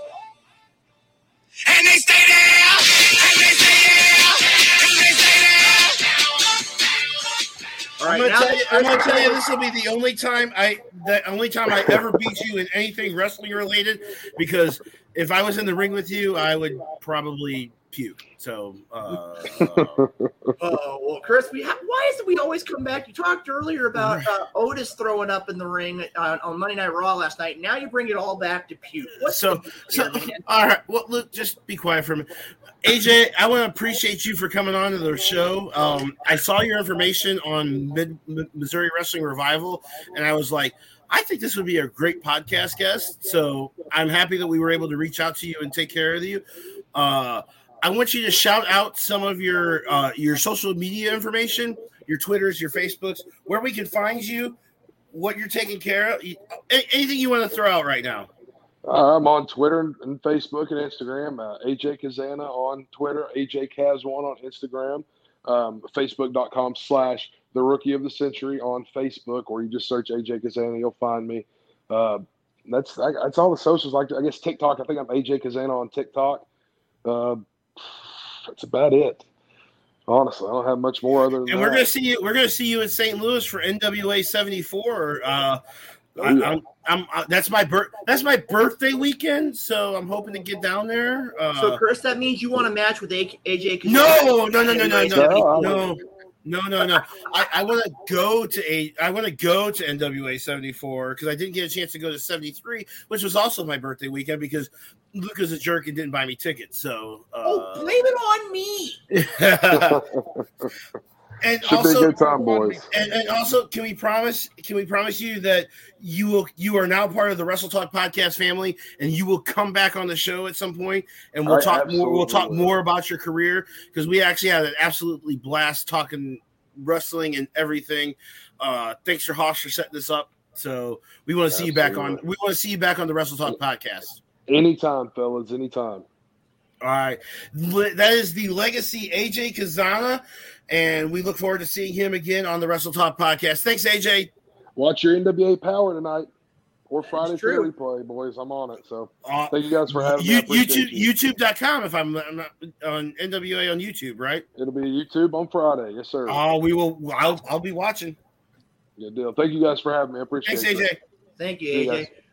Ladies and gentlemen, AJ Cazana, the legacy, and we have Muckety Muck on the program tonight. You know what? After we got the technology gremlins all taken care of, it was a really great show, guys. I mean, Hardcore Hoss, I know you've been working pretty much all night long to get things taken care of. your thoughts about tonight's show? Oh, from what I saw, there were two great guests. Unfortunately, the first hour I was kind of busy trying to get things worked out, but I did get to catch some of it, and two wonderful guests. And I had loved to learn more about our guests when we have them, and so it was great to learn more about AJ, and great to learn more about Muckety Muck as well. And definitely, I'm going to make sure that I have all the social medias followed and everything, and hopefully the fans will do the same. And I think next week we're gonna follow up with episode 402. I believe we're going to have the King of Chaos, Ricky Cruz, in the second hour of next week's show. You're muted, Luke, so you're not talking. Best he's ever sounded. You're still muted. It was all Haas's fault. Right, because Haas is controlling your computer. We've got the King of Chaos, Ricky Cruz. We're going to talk about his newfound love of the Brotherhood, and we're going to talk about Dynamo Pro Red, White, and Brawl on the 15th. And we're also going to have, I have the opportunity, we're going to have a special guest from SICW as well on the program this next Tuesday. I want to kind of leave that out there. Make sure you keep following us on social media on that. Now, Haas, I'm not going to 50. Before we let everybody go here tonight, and anyway, we want to say thank you to all our viewers who've been watching the show and taking care of things. We got to get those sponsors out there. I think we covered everybody at the beginning of the show, but we got to make sure that we cover everybody here. So if you can go ahead, hopefully we can get the ticker working tonight. Seems like as the show has gone on, the technology gremlins have started to go away. Hopefully it works. Here we go. Royal Mills Transportation. You need any transportation in the KC area, check out Royal Mills Transportation. Rathbun Engraving, home of the Wrestle Talk Podcast mug, as well as those tumblers. For more information, check out with any of the Wrestle Talk Podcast hosts. Nobleman's Barber Lounge, KC Mo. Ask for Pete the Barber, Kincaid Arcade. Everything Combat. Jay Hollywood's been checking in all night. Pat Militich as well. Me Fiesta KC Party Rentals, Interstate 70 Sports Media. Make it a point to check them out. They've got a lot of great information about sports all across the greater Missouri area. And the FWWC, the world's premier fantasy wrestling group. I can tell you right now, guys, next week, we're going to have all these technology things taken care of. We're going to have more with the FWWC. We're going to have more with Big Daddy P. Hopefully, we're going to be able to have the Night Owl back. I know he was taking care of some issues here this evening. But again, it's one of those. We had a great show here tonight. For more information, check out WrestleTalkPodcast.com. Check us out on social media as well. Guys, I got to tell you right now, there's a lot of big stuff coming on in the world of pro wrestling. We're on the way to SummerSlam. SummerSlam's already starting to shape up to be a pretty solid event. And again, for more information about Wrestle Talk or Wrestle Talk Podcast, make it a point. Follow us on social media. Make sure to check us out, WrestleTalkPodcast.com. And, of course, make sure to let all your friends know each and every Tuesday night from 7 to 9 right here on the Wrestle Talk Podcast. You can catch us here on Facebook, on YouTube. You can also catch us on Blog Talk Radio for past episodes as well. Gentlemen, it's been a great show. 401 is in the books. Next week, episode 402 right here. Also, as a reminder, check out the FWWC tonight on Thursday at 7:30.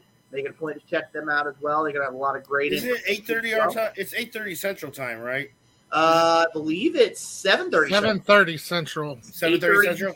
8:30 Eastern. Gotcha. Make it a point to check them out here. So at this point, I think we've got everything taken care of here. Ladies and gentlemen, for Hardcore Hoss and Big Sexy Chris Rodell, this is Luke Roberts. I want to say thank you for tuning in this week, and we look forward to seeing you next week, Tuesday night, 7 o'clock, right here on the Wrestle Talk Podcast. Have a great evening, and we'll see you next week. All right, have a good one.